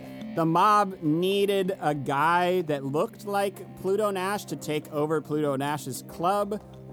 Like anybody would give a shit. The way the mob would do it is they would fucking kill the guy and then just buy the club outright. Like Yeah. you don't. There's no need to make a clone of someone and just so you could take the club from them. It's like this very convoluted setup. It's like it really, under a microscope, it does not hold up at all. Yeah, because like Pam Grier would keep running the club when she like got it, you know, when he died. Like she'd take the money and run. Like it doesn't matter to her. Probably would only bring pain thinking about her son. Yes, and just like the rest of this movie, the action sequence just don't fucking end. The fight is not over when it's over. There's 2 false endings where the clone Rex Crater is shot down or knocked out or whatever, and turns out he's not really. He's wearing a bulletproof vest or whatever.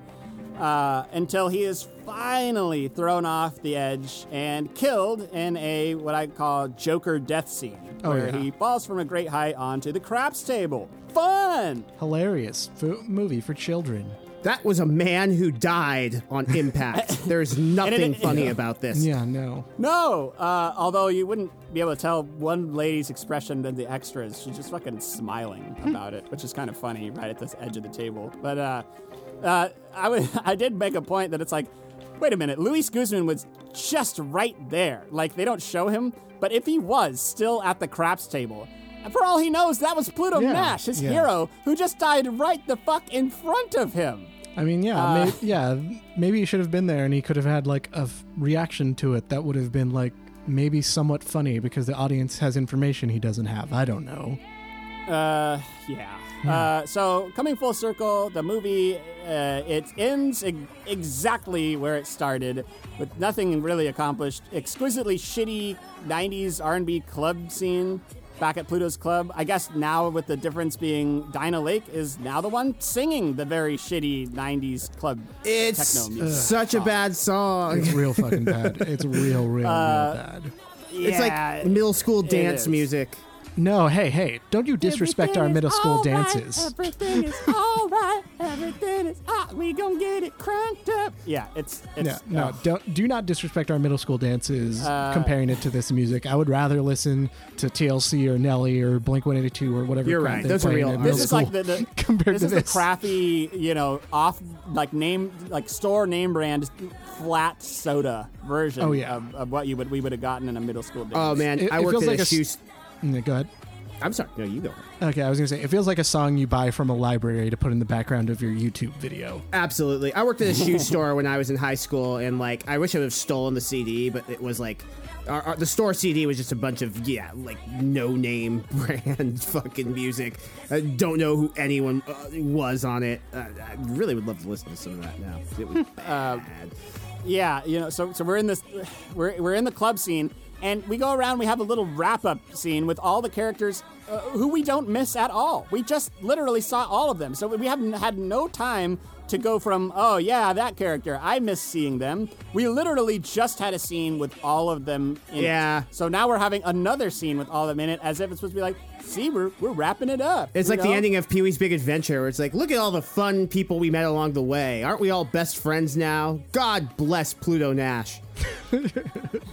Basically. And also it has Bruno, Pluto promotes Bruno. Wow, it just occurred to me. Pluto Bruno. What the fuck? Pluto promotes Pruno. Bruno. Pruno Nash. Pruno. Bluto and Pruno. Bruno Nash. Bluto and see, Pruno. that would have been a better name for him. He did go to jail. He probably knows how to make Pruno. No robot's ever been a manager before, which I will say, I forgot to mention this earlier. What differentiates Bruno as a robot is there's this vocal affect that they, like an audio processing thing they do with him. He's like, like it's supposed to be a robot thing to make you know he's a robot. It's awful.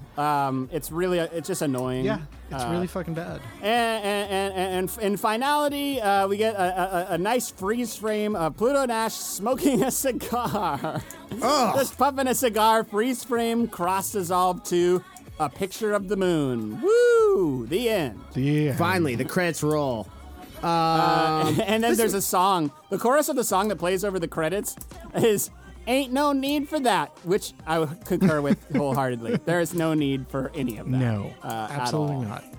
Yeah, this was an endeavor. It was hard to get through. Like like Desmond said, we've definitely seen worse films. Like I would rather watch this than Howard the Duck, for sure.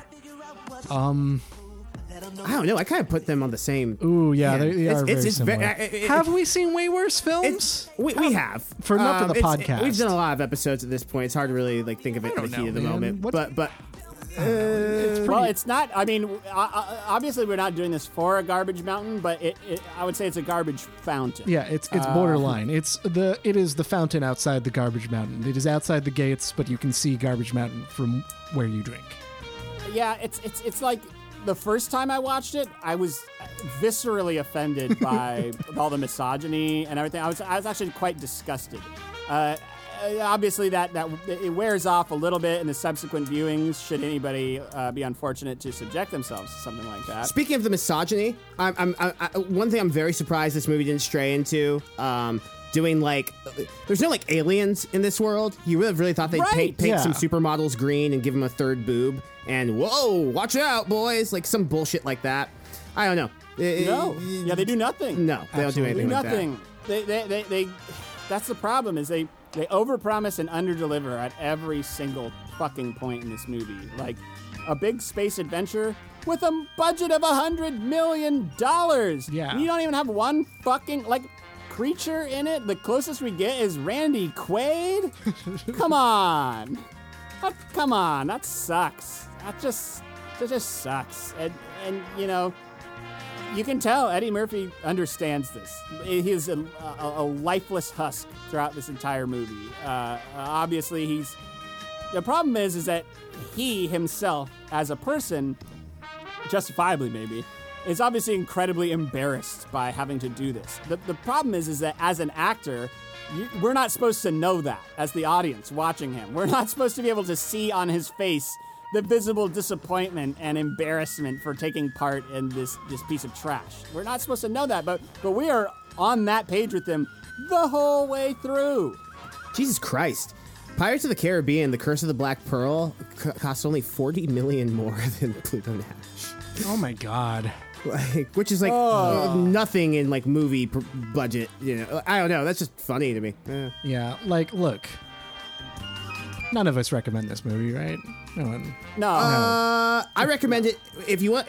If you want to really get into it, pair this up with Love Guru or Cat in the Hat, and Master of Disguise. Just if you want a sad night of seeing how far funny people have fallen. Pair it up with some of those. I now pronounce you Chuck and Larry. Don't mess with the Zohan.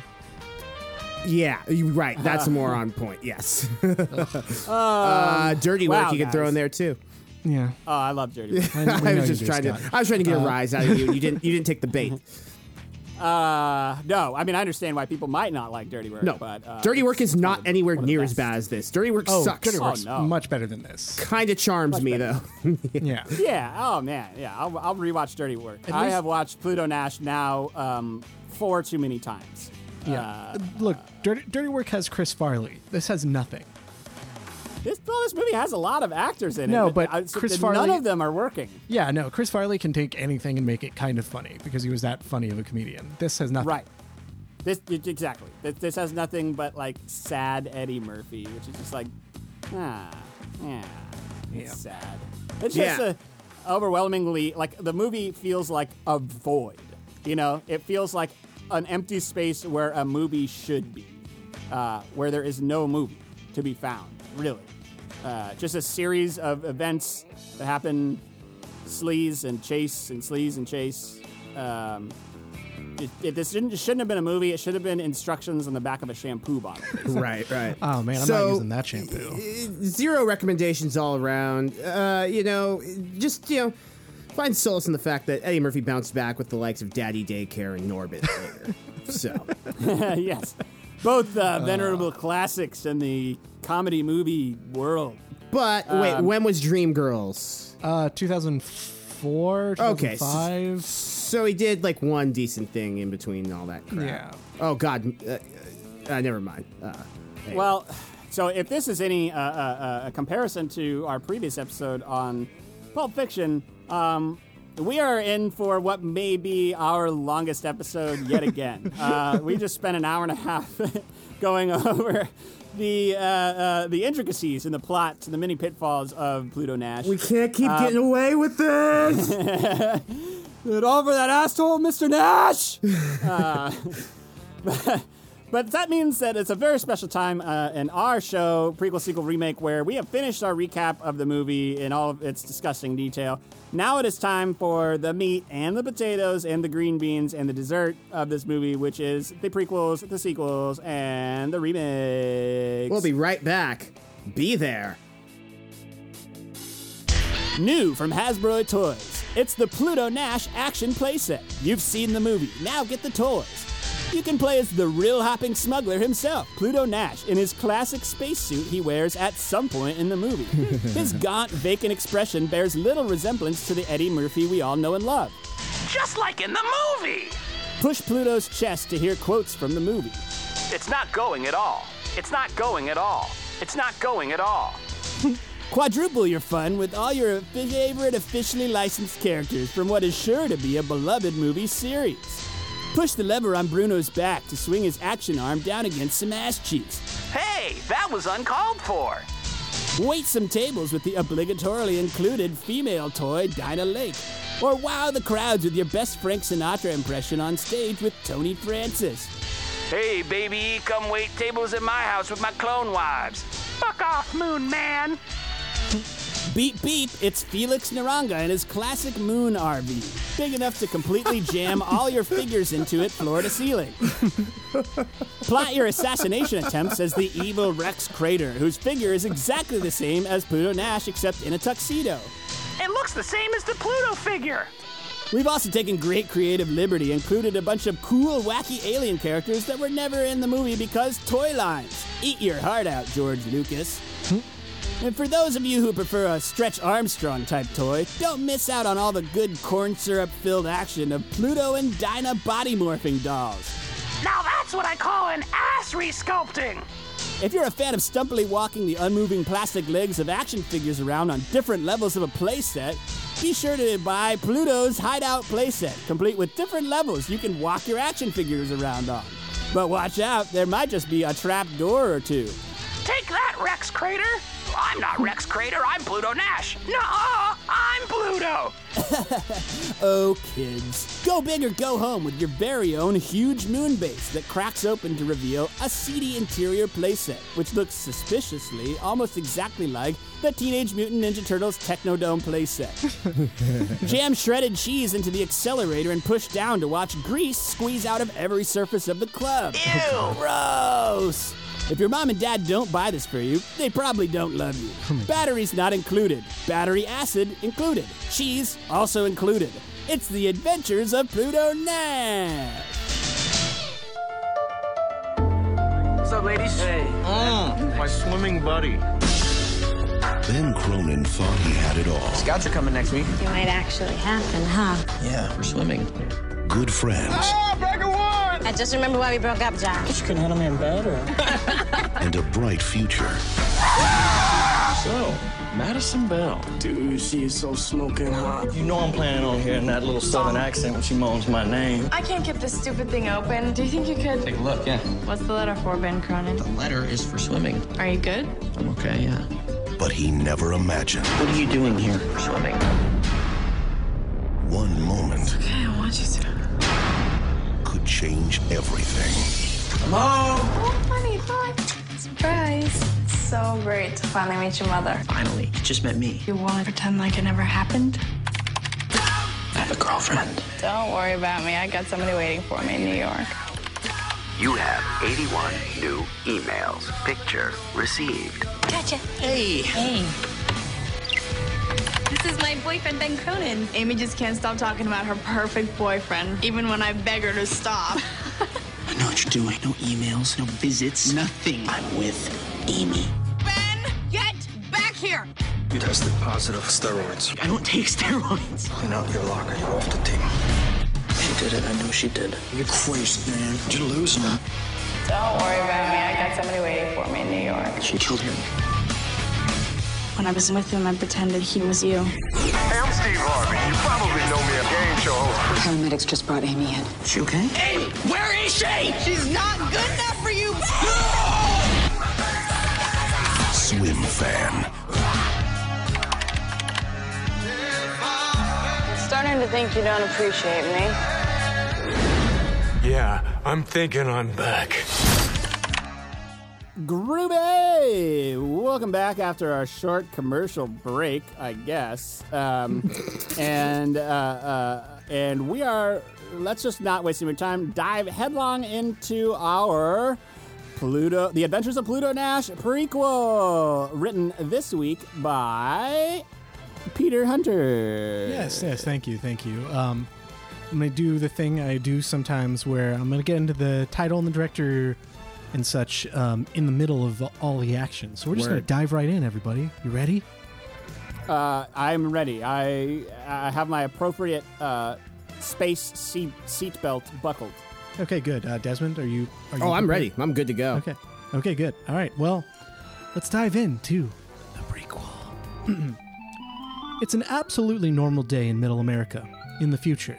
And when I say future, I want you to imagine you could get a weekend trip to the moon for like $300. That's not even space bucks. That's Earth bucks. That level of future. Jay Moore himself and his son, No More, Miles Teller, are enjoying a perfectly uneventful day in their standard upper-middle-class home, complete with quirky furniture like a couch made out of the back half of a classic muscle car and a mirror held by a statue of a Greek god. Jay has had a long day at the music factory, harvesting notes from the deep canals of reeds in the ionosphere, while No is struggling to really find himself in this new, future world. He doesn't have any direction in life. In the midst of this perfectly average day, a totally uneventful start for the film in retrospect, a yellow, maybe even goofy dog emerges from out of the woods and gazes upon the Moore household with vicious intent. Viciously helpful intent, that is. He wanders into the homestead completely unlike any animal from the street that would balk at any possible human presence. Instead, it makes himself at home. It knocks over bits of furniture and licks things that any self-respecting dog would not lick. Electrical outlets? Like 7 or 8 of them. Licked right up. This definitely isn't a street pooch. Suddenly a neighborhood kid, played by Haley Joel Osment, aged 28, wanders into the home. He makes quickly for the cabinets looking for any carbohydrate-dense substance he can suss up. The dog purses his nose up and makes his way over. Haley drops the food items he's gathered in shock. Oh, hey boy, I didn't see you there. You hungry, boy? The dog licks its lips and locks eyes with Haley. Hey, that's okay. I'm hungry too. Haley cracks open a can of Chef Boyardee ravioli and tips it onto the tile floor for the dog. Us hungry folks, we have to stick together. The dog laps up the pile of tomato, cheese, and what can only vaguely be described as dough with utter delight. It's not every day a dog gets Italian food. Yeah, you're a good boy. What's your name? Hey, Haley. I'm a talking dog. Said the disembodied voice of Eric Roberts himself. You're a talking dog? Yeah, I'm a talking dog, but I can only talk to each person once. You're a talking dog, but only once? Yeah, now listen closely, Haley. I need you to go to the moon. The moon? Yeah, Haley.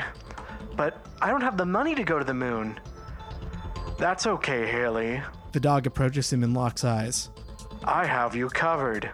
Haley can't break his gaze from the dog's. He tries to look away, but all the strength in his limbs escapes him.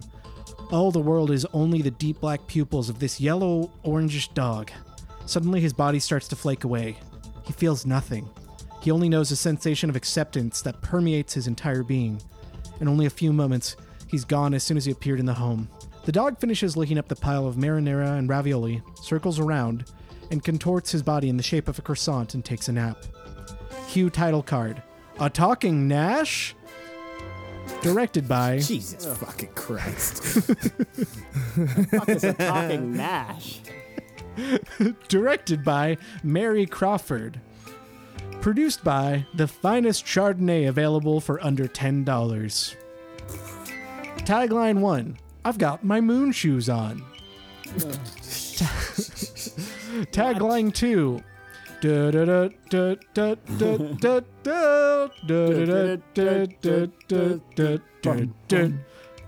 Tagline 3. Eddie Murphy could not be reached for comment. Jay slouches on the race car couch while No enters the living room. Hey, is that a dog? Says No.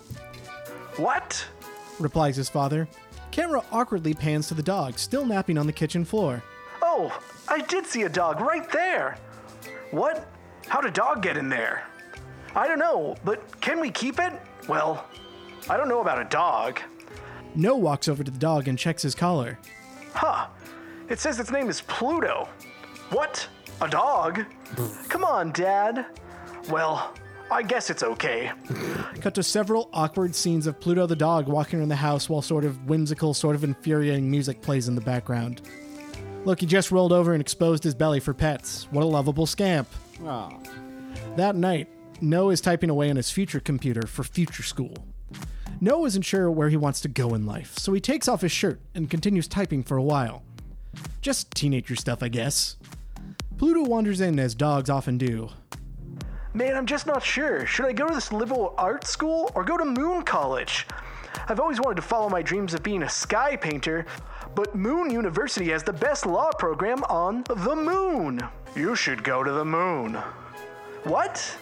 Listen, no. You should go to the moon. Did you just talk? Look, I'm a talking dog, but I can only talk to each human once. You can talk, but only once? Yes, and I'm telling you, you should go to the moon. Noah is unable to respond since he is in utter disbelief that Pluto is talking to him. I don't have a lot of time left, so I just want to be clear. You'll be a lot happier on the moon. Sky painting is nice, but a good law degree will set you up for life. You know what, Pluto? You're right. For some reason, he takes the dog's advice right away, despite the fact that he is a dog, a talking dog. Good. All according to plan. What was that? Noah turns around, but the talking has stopped. Pluto gingerly licks his butthole as a mechanism to stimulate his rectum. Ugh. He hasn't pooped in a while, and it was probably the ravioli. Ugh. Dogs shouldn't eat dairy, no matter how adorable it is. Oh, boy. Ugh. The next day, Jay Moore is beat from his...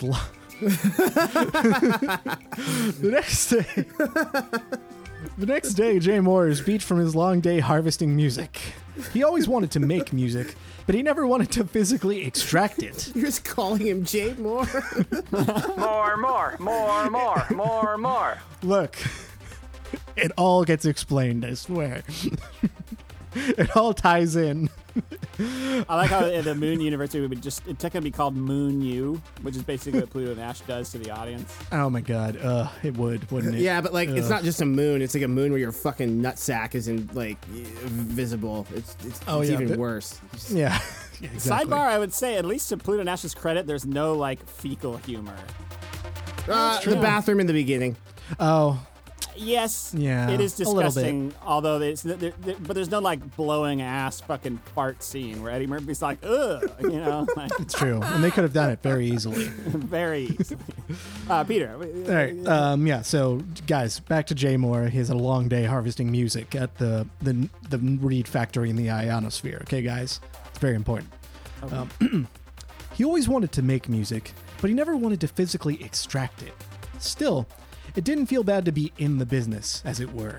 Jay starts slicing some future bread topped with rich future peanut butter and tart future jelly. Pluto appears and assumes a normal begging stance as the situation calls for. Huh, I bet you want some of the sandwich. No, I want you to follow your dreams. What? Listen, Jay, I want you to go to the moon. You're talking? Yes, human. I'm a talking dog, but I can only talk to each human once. Wait, so is that like a single conversation or just a single statement? It's honestly unclear, but I'm still talking, so you should start listening. You should go to the moon and follow your dream. Look, Pluto. Jay Moore says, conversing with the dog as if it's a person capable of understanding human body language, tonality, and idioms. Maybe when you're a dog, you can just follow your dreams. But I have to earn a living to support my son. And there's just no money in the accordion songster game. Maybe not on Earth, but on the moon, the game has changed. Maybe you could open a bar and host open mic nights. That way, you could still earn a living, and you could follow your dreams. You know, for a dog, you sure know a lot about moon infrastructure. I'm not just a dog. I'm a talking dog. You know what? I think I'll do it. Good. Now my plan has come to fruition. What was that? Jay turns around to find Pluto aimlessly chasing his tail. Seriously, what a scamp. The next day, the whole Moore family has packed up their belongings and, of course, the dog, ready for the journey to the moon. They take a first-class flight and stare at all the wonderful sights along the way, like the endless void of space, eternal darkness, long-forgotten space degree, and the third Death Star. The in-flight movie was The Nutty Professor 2, The Clumps, and will count for Eddie Murphy's credit in this film. Archival footage credit. After getting settled in at their new moon apartment, No takes Pluto for a walk. A moonwalk, that is. I'll applaud Pluto Nash for not making that joke, because they could have. Fuck. Hey, Actually, there's not allowed to commend the movie on, but like that, you would have thought Eddie Murphy would have done that. Actually, the closest Michael they Jackson got was with that Air Jordans joke. Yeah. To think, Pluto, none of this would have happened if you didn't wander into our lives. Funny how that is. Thought Pluto. As they round a corner, Pluto appears behind No and strikes him with a dog-sized blackjack, knocking him out instantly. He darts blocks away from his master. The time to act was now. At a nearby gentleman's club, a drunkard named Rick Dashing, played by Eddie Murphy's body double, stumbles out into the street. He was approximately 6 foot tall and, as the name implied, quite dashing. He had had a few too many for any point of the day, but especially too much for 11 a.m. Pluto examines Rick from a nearby alley. He takes in his full form and has decided he's found his mark. Hey, buddy, says Pluto. What? Who said that? I did. Pluto saunters from the alley and plants himself in front of Rick. You're a talking dog? Yes, I'm a talking dog, but I can only talk to each human once. What the fuck? Why are you talking to me? Listen, I need something from you. What do you want with me, dog? I need you to look right into my eyes and go to the moon. But I'm on the moon. Are you, Rick? Are you? Rick has the words, but he can no longer speak them. His mind is fully entranced and enveloped by the irises of this pooch. Rick isn't here or there. He's barely even feeling the breeze against his skin. Despite the moon not having a breeze, but we're going to ignore that. All the normal sensations were replaced with a total feeling of sinking and falling. In a moment, Rick shuts his eyes, and he's not there anymore. No, he's looking back up at himself, but how could that be? He looks down and sees fur? Paws? Canine genitals? What was happening? A swift kick to the forehead knocks Rick out cold, his tongue flopping on the ground below. Good luck learning to talk, bitch. Pluto smiles in his new form. I think I could use a drink. Later that night, Jay Moore is setting up his club for the first night of service. It's a tacky place with streamers and cheap beer everywhere, but it was a good start. Suddenly, there's a knock at the door. Hey, are you open? Yeah, come on in. A 6-foot-tall dashing man strolls to the bar top. Well, you're my first ever customer, so this drink's on the house. The name's Actually, it's Anthony. Yeah, Anthony Frankowski. The new customer. Jay Moore plays Anthony Frankowski, a.k.a. Tony Francis. It's all making sense now. Exactly. The new customer offers his hand. The name's Pluto. Pluto Nash. Ha! Pluto. Funny. That's the same name as my dog. Yeah. Funny how that works. Pluto smiles and orders a whiskey Nate. Stage 1 of his plan had finally come to fruition. Now, it was on to stage 2. The end. Yay! Yay! Peter, you were the biggest fucking talking cat fan I know. Reiterating the main crux of Talking Cat several times throughout this play. I love you dearly, my friend. Yeah, that was great. Fucking ridiculous.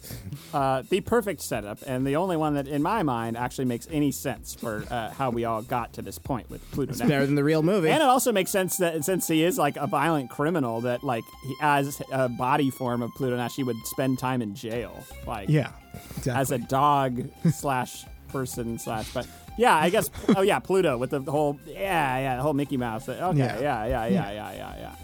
I get it. And I like it. That was great, Peter. Thank you. Yeah, it was originally going to take place in the whole House of Mouse, but I decided that was too much. The House of Mouse. Yeah. Excellent. Well, we had our prequel. Now we got to have our sequel. All right, here I am. And simmer down, prequel, sequel, remake fans, because I have a note. Oh. I, Desmond Ports, one of the 3 prequel, sequel, remake boys, has failed you. We have an ongoing document displaying the jobs given for an episode. Right, and I have failed. One of us says prequel. Okay. Yeah, one of us is prequel, one of us is sequel, one of us is remake. I failed to consult with the doc before writing my story. I was on sequel duty, and I had it in my brain I was on prequel. And this is incorrect. I failed you. I've robbed you from the gift of a sequel to the Adventures of Pluto Nash. Maybe saved us from it? Maybe? I've derailed, and it's inexcusable and unprofessional, and I deserve your hatred. I hate myself. I hate where I come from. Wait, what? I hate everything about myself and what I stand for now. I am a fucking walking joke. And I'm done. Oh. But let me, before I take my final bow, let me give you my Pluto Nash prequel. Okay, all right. The Polishman, directed by... Does it fucking matter? Martin Scorsese, right? You're right. Scorsese. The caricatures. The Moon, 2088. 2 chimney sweep newsboys stand on top of an overturned apple crate and sneak a peek into Club Pluto as Moon-renowned lounge singer Tony Francis finishes a set. The boys watch with glee until a bouncer emerges out the back door to shoo them away. $30 cover charge and 2-drink minimum, you little mutants. Please, sir, we're Tony Francis's biggest fans. We just want an autograph, that's it. Why I order? The hulk of a bouncer raises his hand to strike the child, but an unseen figure grabs the wrist mid-air. It's Tony Francis himself, Jay Moore. Hey, Rocco, why don't you take 5 and leave my fans alone, you dig? Rocco waddles off. Mr. Francis, you're my hero. He's a good kid. Tony Francis tussles both boys' hair and signs some autographs. He slides them a few crisp hundos as well. Why don't you boys buy yourselves a few loaves of bread, a couple of comic books, and some milk? Hey, you bet, Mr. Francis. Thank you so much. The kid runs off happily. Such good kids. Tony then turns to address us, the audience. I bet you're wondering how a Polish kid from New Jersey became the most famous Italian lounge singer on the moon. I bet you've heard tales of my adventures with Pluto Nash. But why don't you take a seat? It's time for my story. How it really happened. Title, The Polishman. Yeah, it wasn't long after my good buddy Pluto suggested I change my racial identity that I became Tony Francis. But if I was gonna act like a wise guy, I needed the blessing of a wise guy, which is how I became acquainted with Don Salvatore Punchinello, Marlon Brando, head of the 5 boroughs of the moon. Sorry. Just saying it out loud sounds really stupid. Tony sits in the Don's office, surrounded by goons, kissing the Don's hand. You come to me on the day of Sunday night HBO programming and ask I grant you permission to claim Sicilian ancestry and parade around singing show tunes? Don Salvatore, I'm a hack. I'm nothing without a cheap gimmick. Please, I'll do anything. Well, it just so happens I may have a task for you, young Frankowski. Anything for you, Godfather. Anything. Please tell me that character is played by Paul Sorrell. No, it's Marlon Brando, but let's redirect. Yeah. I need to redeem myself anyway. Yeah. You owe us this, Desmond. I do. You owe us a little Paul Sorrell. I do. Please, I'm so sorry. So sorry. Well, as long as you're sorry. You may be familiar with an associate of mine, Raylo, from the block. I need him taken out, publicly. I here to make an example of him. His dealings in heroin are tarnishing our good Italian name. Do this for me, and I do this for me, and I grant you permission to lie about being an Italian lounge singer. You'll be under my protection. It's done, Don Salvatore. It's done. The omerta. I know what you was all thinking right about now. Tony Francis? A killer? Looks, babe. When that dream is so close you can taste it, you'll do just about anything to achieve it, including publicly executing a drug dealer. The next day, I went to Raylo's turf. Raylo stands on the corner slinging dope, wearing a greasy tank top and fedora while smoking. Yeah, you need a fix? I got what you need. Tony hands Raylo a wad of bills. Raylo counts through the cash. Hey, what's the fucking deal, you little twerp? This ain't even half. I had to fucking cut you. Raylo brandishes a switchblade. Dom Punchinello sends his regards. Tony pulls out a concealed snub nose and shoots Raylo point blank in the face, and several more times once he's on the ground.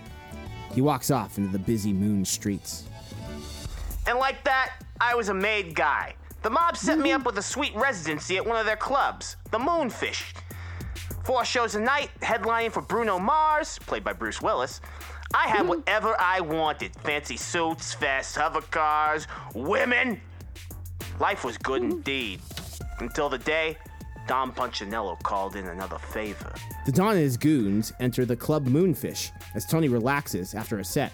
Sykes, the Moonfish himself, Martin Scorsese, is mixing a potent martini in his own mouth when he finally notices the mobster standing at the bar. Vermouth dribbles down his bulbous mouth. Oh, sorry, boys. I didn't see you there. Can I get you anything? We need to talk to Tony Francis. Hey, you got it. Tony! Hey, by the way, Don, I got an idea for a business venture. If you could, put up the capital. No, we like you right here at the bar. Right. Sykes curls up and goes to sleep behind the bar. Tony Francis walks over. Godfather, what can I do for you? Yeah, I come to ask you for a favor, young paisano. The Don slides a dossier over to Tony. I'm a little too amused with myself right now. I apologize. That's fine. Nah, man, go for it. The Don slides a dossier over to Tony. Tony opens it up and gasps. You want me to whack Pluto Nash? He's been cutting into our business. Tony, I know you and Pluto go way back. That's why I need you. You're the only one who can get close enough. Tony reluctantly nods. The Godfather smiles at his compliance and leaves. Whoa, what a pickle I was in. Kill my best friend? What was the guy to do? I had to play it very carefully. Screwing this one up could easily be the end of my career. Tony gets on the phone. None other than Pluto Nash picks up, gifting us an off-screen Eddie Murphy cameo. Hey, what's up, Tony? Oh, so they want you to kill me, eh? Shit, figures. Well, why don't you just kill all of them instead? I can't kill them, Pluto. I owe my career to them. Yeah, but you owe your career to me. I was the one who suggested you pretend to be Italian. Don't you forget that. What do you suggest I do then, Pluto? I'm between a rock and a hard place. Check it out. Rig the sprinkler system in Club Moonfish to spray acid instead of water. Get the whole Punchinello family in one place and take them out all at once. And we did just that. Pluto rigged those pipes up real well. We had some deadly acid in there. The mob had these meetings every month. The Capos, the Don. Everyone would meet up and I'd croon for them. Tony Francis sings another lounge song with moon or space in it or whatever. Fuck it.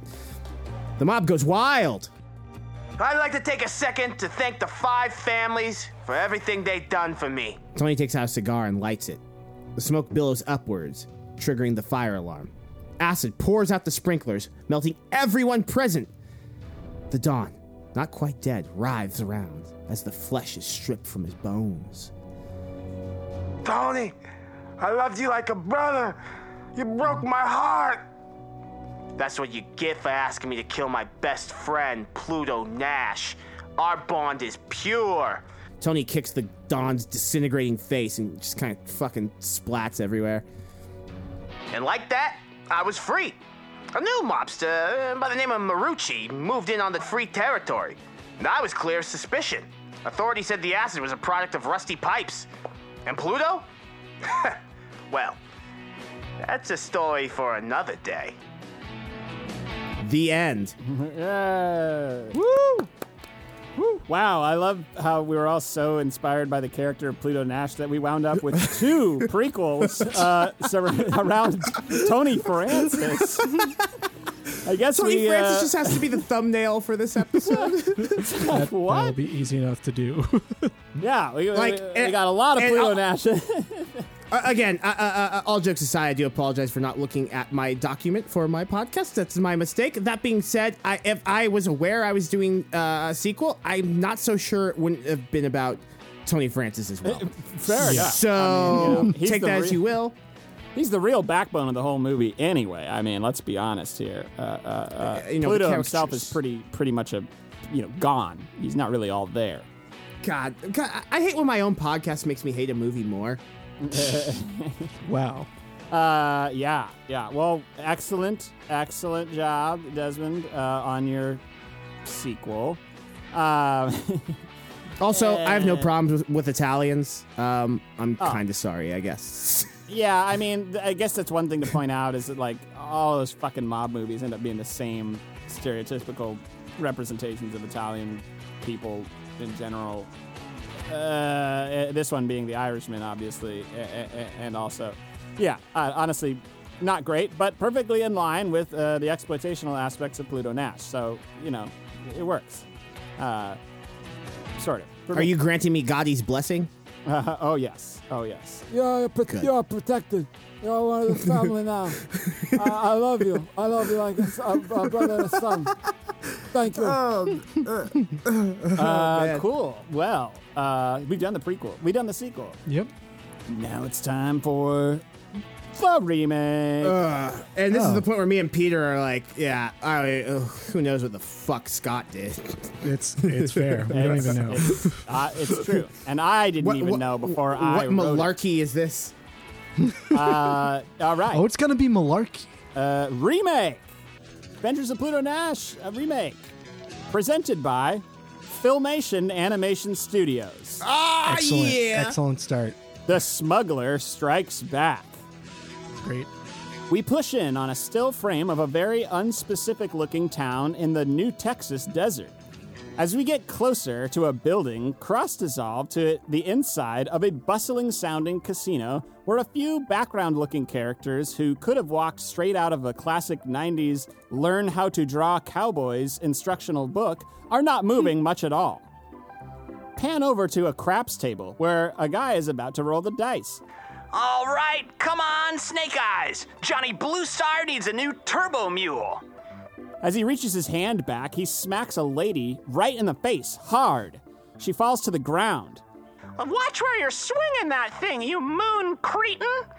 Jeez, I'm sorry, lady. I didn't see you there. Like all other moon men, I don't see women at all. In walks rill-hopping smuggler Pluto Nash. Hey, that's Pluto Nash, the famous rill-hopping smuggler. The very one? Yes, that very Pluto Nash. Pluto Nash unfurls a large, mostly blank document. Put down the dice, Johnny Bluestar. This casino is being shut down for being unsafe, as deemed by the Rex Crater Committee for Safe Moon Activities Committee. A flubbery man makes his way forward. Oh, hey, what's the big deal here? I'm Bobby Two Hands, the owner of this fine establishment. You can't just shut us down. You have no right. That's where you're wrong. Until this business can be deemed safe, we are to enforce a strict shutdown, effective immediately. Johnny Bluestar pipes up. Hey, I got snake eyes. Yes, well, I can taste my turbo mule now. Oh, sorry, Johnny, we're shut down now. So what, that doesn't count? No. Well, that's fucking bullshit. Pluto, flanked by his minions, leans in really close to Mobby Two Hands. And if you try to reopen, so help me, I'll break every fucking bone in your body. Got it? Cut to a seedy downtown bar. Mobby Two Hands sits at the edge of the bar, silently crying. He slugs down a very full glass of scotch and places both barrels of a shotgun into his mouth. Fun! Oh, no. A white-gloved hand is placed on his shoulder. The hand belongs to Marshall Bravestar. Oh, my God. Hey there, friend. What seems to be the trouble? It's my casino, Marshall Bravestar. I've been shut down. Shut down? Why would they do that? They told me my establishment is unsafe. But there's nothing unsafe about casinos, unless you mean financially. Gambling is an essential part of our economy. Who would do such a thing? Oh, it was Pluto Nash. Pluto Nash? You mean famed rill-hopping smuggler Pluto Nash? The very same. Now that I can't swindle people out of their hard-earned money, I don't know what to do. You gotta help me, Bravestar. Sounds like we should pay this Pluto Nash a visit. Cut to some very poorly made techno music playing at Pluto Nash's dance nightclub. Bravestar and 3030 are outside. This must be the spot, Marshall. Oh, this looks like a hot fucking club. Flash the badge and let's get in there. They advance to the front of the line to get in, where they meet the bouncer, Clay, a poorly rendered Ron Perlman, no whites of eyes, just skin tone, in his Sons of Anarchy gear. Yeah, can I help you, gentlemen? We're here to speak to Pluto Nash. Yeah, and do you have an appointment? No, we don't. We were just hoping for a moment of his time. Yeah, well, Mr. Nash is a very busy man, running various altruistic and philanthropic causes with his work here at the seedy nightclub venue. Bravestar flashes his badge. We can either do this the easy way, or we can do this the hard way. Clay looks at them and examines the large rifle 3030 is always holding. Okay, well, you definitely can't bring that firearm into the club. Oh, this? This is just Sarah Jane. I bring Sarah Jane with me wherever I go. Look, I don't care what kind of nickname. Look, I don't care what kind of nickname you got for it. It's a gun. We have a strict no weapons policy here at the club. It's what's best for the club. 3030's brow furrows and nostrils flare. You'll have to pry her out of my cold, dead hooves. Just then, the opposing parties are separated by none other than Pluto Nash. Fellas, what seems to be the trouble? Why don't you come inside and we can discuss this like gentlemen? Handlebar, double Sweetwaters on the house for my colleagues here, and keep their tab open. Whatever they want is all free. This is how I do business. Cut to Bravestar and 3030 sweating it out hard on the dance floor, just fucking killing it. They retreat to the side of the dance floor to catch their breath. Ugh. Fucking shit, Big Pard. I haven't slayed the dance floor like this in years. Maybe we were wrong about Pluto Nash. I don't know, Marshall. Don't you think he's just bribing us with booze to get us off his back? I've seen you kill men, Big Pard. I've seen you shoot them down. Hell, I've shot them down too. Who are we to judge how a man makes his living? Just then, a creepy face appears over 3030's shoulders. Remember me, motherfucker? Suddenly, 3030 is in a headlock. Hey, what gives? Who the heck are you? Do the words Model 63 mean anything to you? Model 63? I don't know any Model 63. Unless... Son of a bitch. Bruno, is that you? Bruno releases 3030 from the headlock. Did you miss me? I guess not. I haven't seen you since programming school. How's everything? Oh, things are great. I just got promoted to manager of the club. A robot manager? Well, now I've heard everything. Yeah, well, we should definitely make plans and never follow through. Sounds great. Pluto Nash, the man, slides up to them. How are we doing, gentlemen? Enjoying yourselves? Pluto, your club fucking rocks, man. This whole shitty music thing, it's great. I love it. But I'm a little confused. Why is the casino shut down for being unsafe when a nightclub is essentially the same thing? You know what, Marshall? That whole thing is actually a huge misunderstanding. A club is not the same as a casino because at a casino, you might lose your money or get knocked over by somebody who's about to roll the dice while playing craps. At a nightclub, the only thing you gamble with is your health. But who gave the order to shut it down, and why? You know, it's all a little bureaucratic for your boy Pluto. I'm really just the middleman. You should take it up with my boss, Rex Crater. Rex? That sounds a lot like Tex to me. Tex? Are you thinking what I'm thinking? Tex Hex. Is this not... This must be the 4th episode that just goes full in on Bravestar at this point, right? It's up there, yeah. Love it, and I love you. I do think that, my caveat here is I think that this whole movie would play a lot better as a Bravestar episode. I kind of am with you, yeah. Whatever. Cut to Tex Hex's hideout. He's having a meeting with the Sons of Anarchy. Clay presents him with several large wooden crates. And that, my friend, is what an empty casino vault looks like. Excellent work, Clay. Now that blasted casino is out of the picture, we have control over the entire adult entertainment market. Clay tips his glass. Is what's best for the club. Enter Lawman. Hold it right there, Tex Hex. Or should I say, Rex Crater? Rex Crater? Me? Oh, you must be drunk again, Marshall. For I, too, am yet another middleman for tyranny. It's called compartmentalization, Bravestar. You can look it up. Look, I've had a couple drinks, but I am not drunk enough to not know that if you're Rex Crater or not. Just admit it, you skeleton son of a bitch. Oh, don't take my word for it, Bravestar. You can speak to him yourself. Meet Rex Crater. Or should I say, T-Rex Crater. A giant dinosaur in a spacesuit busts through the wall. Oh no, Big Pard. That's a Moonosaurus, a dangerous dinosaur from the moon. Matter of fact, you should meet both of them. Another exact copy of the Moonosaurus busts through the wall. Again, same animation loop, but with a still of the end frame of the first Moonosaurus overlapping on the right-hand side. There are 2 of them for some important reason. The Moonosaurus chomps at Bravestar, but is unable to bite through the glass of his oversized bubble helmet.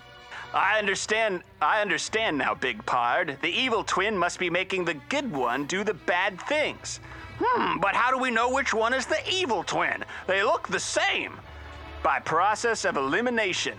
Eeny, meeny, miny, mo. Catch Rex Crater by his toe. Strength of the bear. Bravestar grabs the evil twin Moonosaurus by a single toe and takes aim to throw. It's time to send you back into orbit, pal. Bravestar's legs turn into a rocket blast and he flies up into the atmosphere before tossing the dinosaur into deep space. Disclaimer, the Moonosaurus is completely fine and is unaffected by space. Oh. Bravestar descends back to New Texas where everyone is cheering. We cross-dissolve back into the now again bustling casino. Bravestar and 3030 are talking to Mobby Two Hands. So, how's business, Mobby?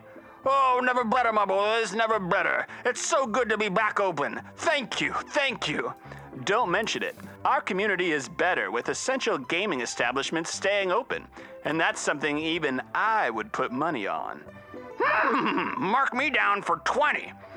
Just then, Clay from Sons of Anarchy walks up with a menacing fist in hand. So, we told you what would happen to you if they opened back up. Clay winds up a punch, but wavers on the spot and falls backwards onto the craps table. Bravestar leans over and gets in his face smugly. What's the matter, Clay? Aiken?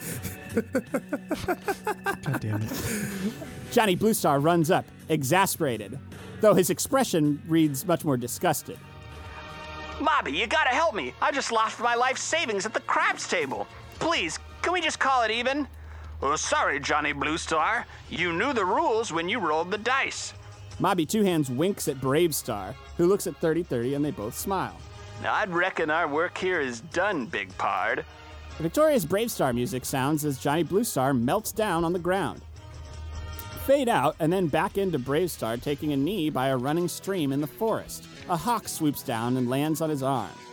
Just like the mighty river is the lifeblood for the forest and all its many creatures, gambling is part of a healthy ecosystem of adult entertainment enterprises that make up the backbone of our superficial society. And when big links in the chain start dropping out, they make it more difficult to enjoy the quality of life we had before, if not impossible. That's why we all need to stand up for our right to gamble in our respective communities the responsible way, armed to the teeth. And one more thing, if you're ever in a situation where you need to shoot someone dead, try to make sure it's the evil twin and not the good one. That way, the surviving twin can live long enough to see themselves become the villain. Who that is anyone's guess. Take her easy, Big Pard. The end. Yay! Woo! I mean, that really speaks to me because I've had a recent problem with online roulette, and I've been losing a lot of money at a rapid rate. Yeah. Wow. Yeah. I think we all have, what with the isolation and whatnot. What, online gambling? You are too? What? You're Yeah. Oh, yeah. Yeah, dude. Gambling up the storm. I'm here to promote online gambling, dude. Oh, yeah. Like I said, it's a vital part of our infrastructure. I'm so glad you just did that. That's fucking great. Yeah. Well, this has been an episode. Yes. It has been an episode. A quite long episode. And we thank you all for taking the time out of your busy isolations to listen to us ramble on about Pluto Nash for a long fucking time at this point. But that's very fucking long that's time. all right. That's all right. Almost you get as long as the movie itself. Bang for your buck. A little more Tony Francis backstory than you ever thought you'd ever get. Again, I won't be back ever. I'm in exile. Oh, wow. For my failure, so it's the Scott and Peter show from now on. Oh, wow. All right, well, gonna get a lot more shit done. We're just gonna have to call it prequel sequel. Something. I don't know. All right, guys. Well, everybody, take good care of yourselves, and we will catch you in the next round, a couple light years away. Pluto Nash. Yeah. Pluto Nash. Roland's dead. They found him murdered. Everything is alright. We begin drunk up. Begin drunk up. People out there fire now. Tip your glasses higher now. Everything is alright. Let's sing it all.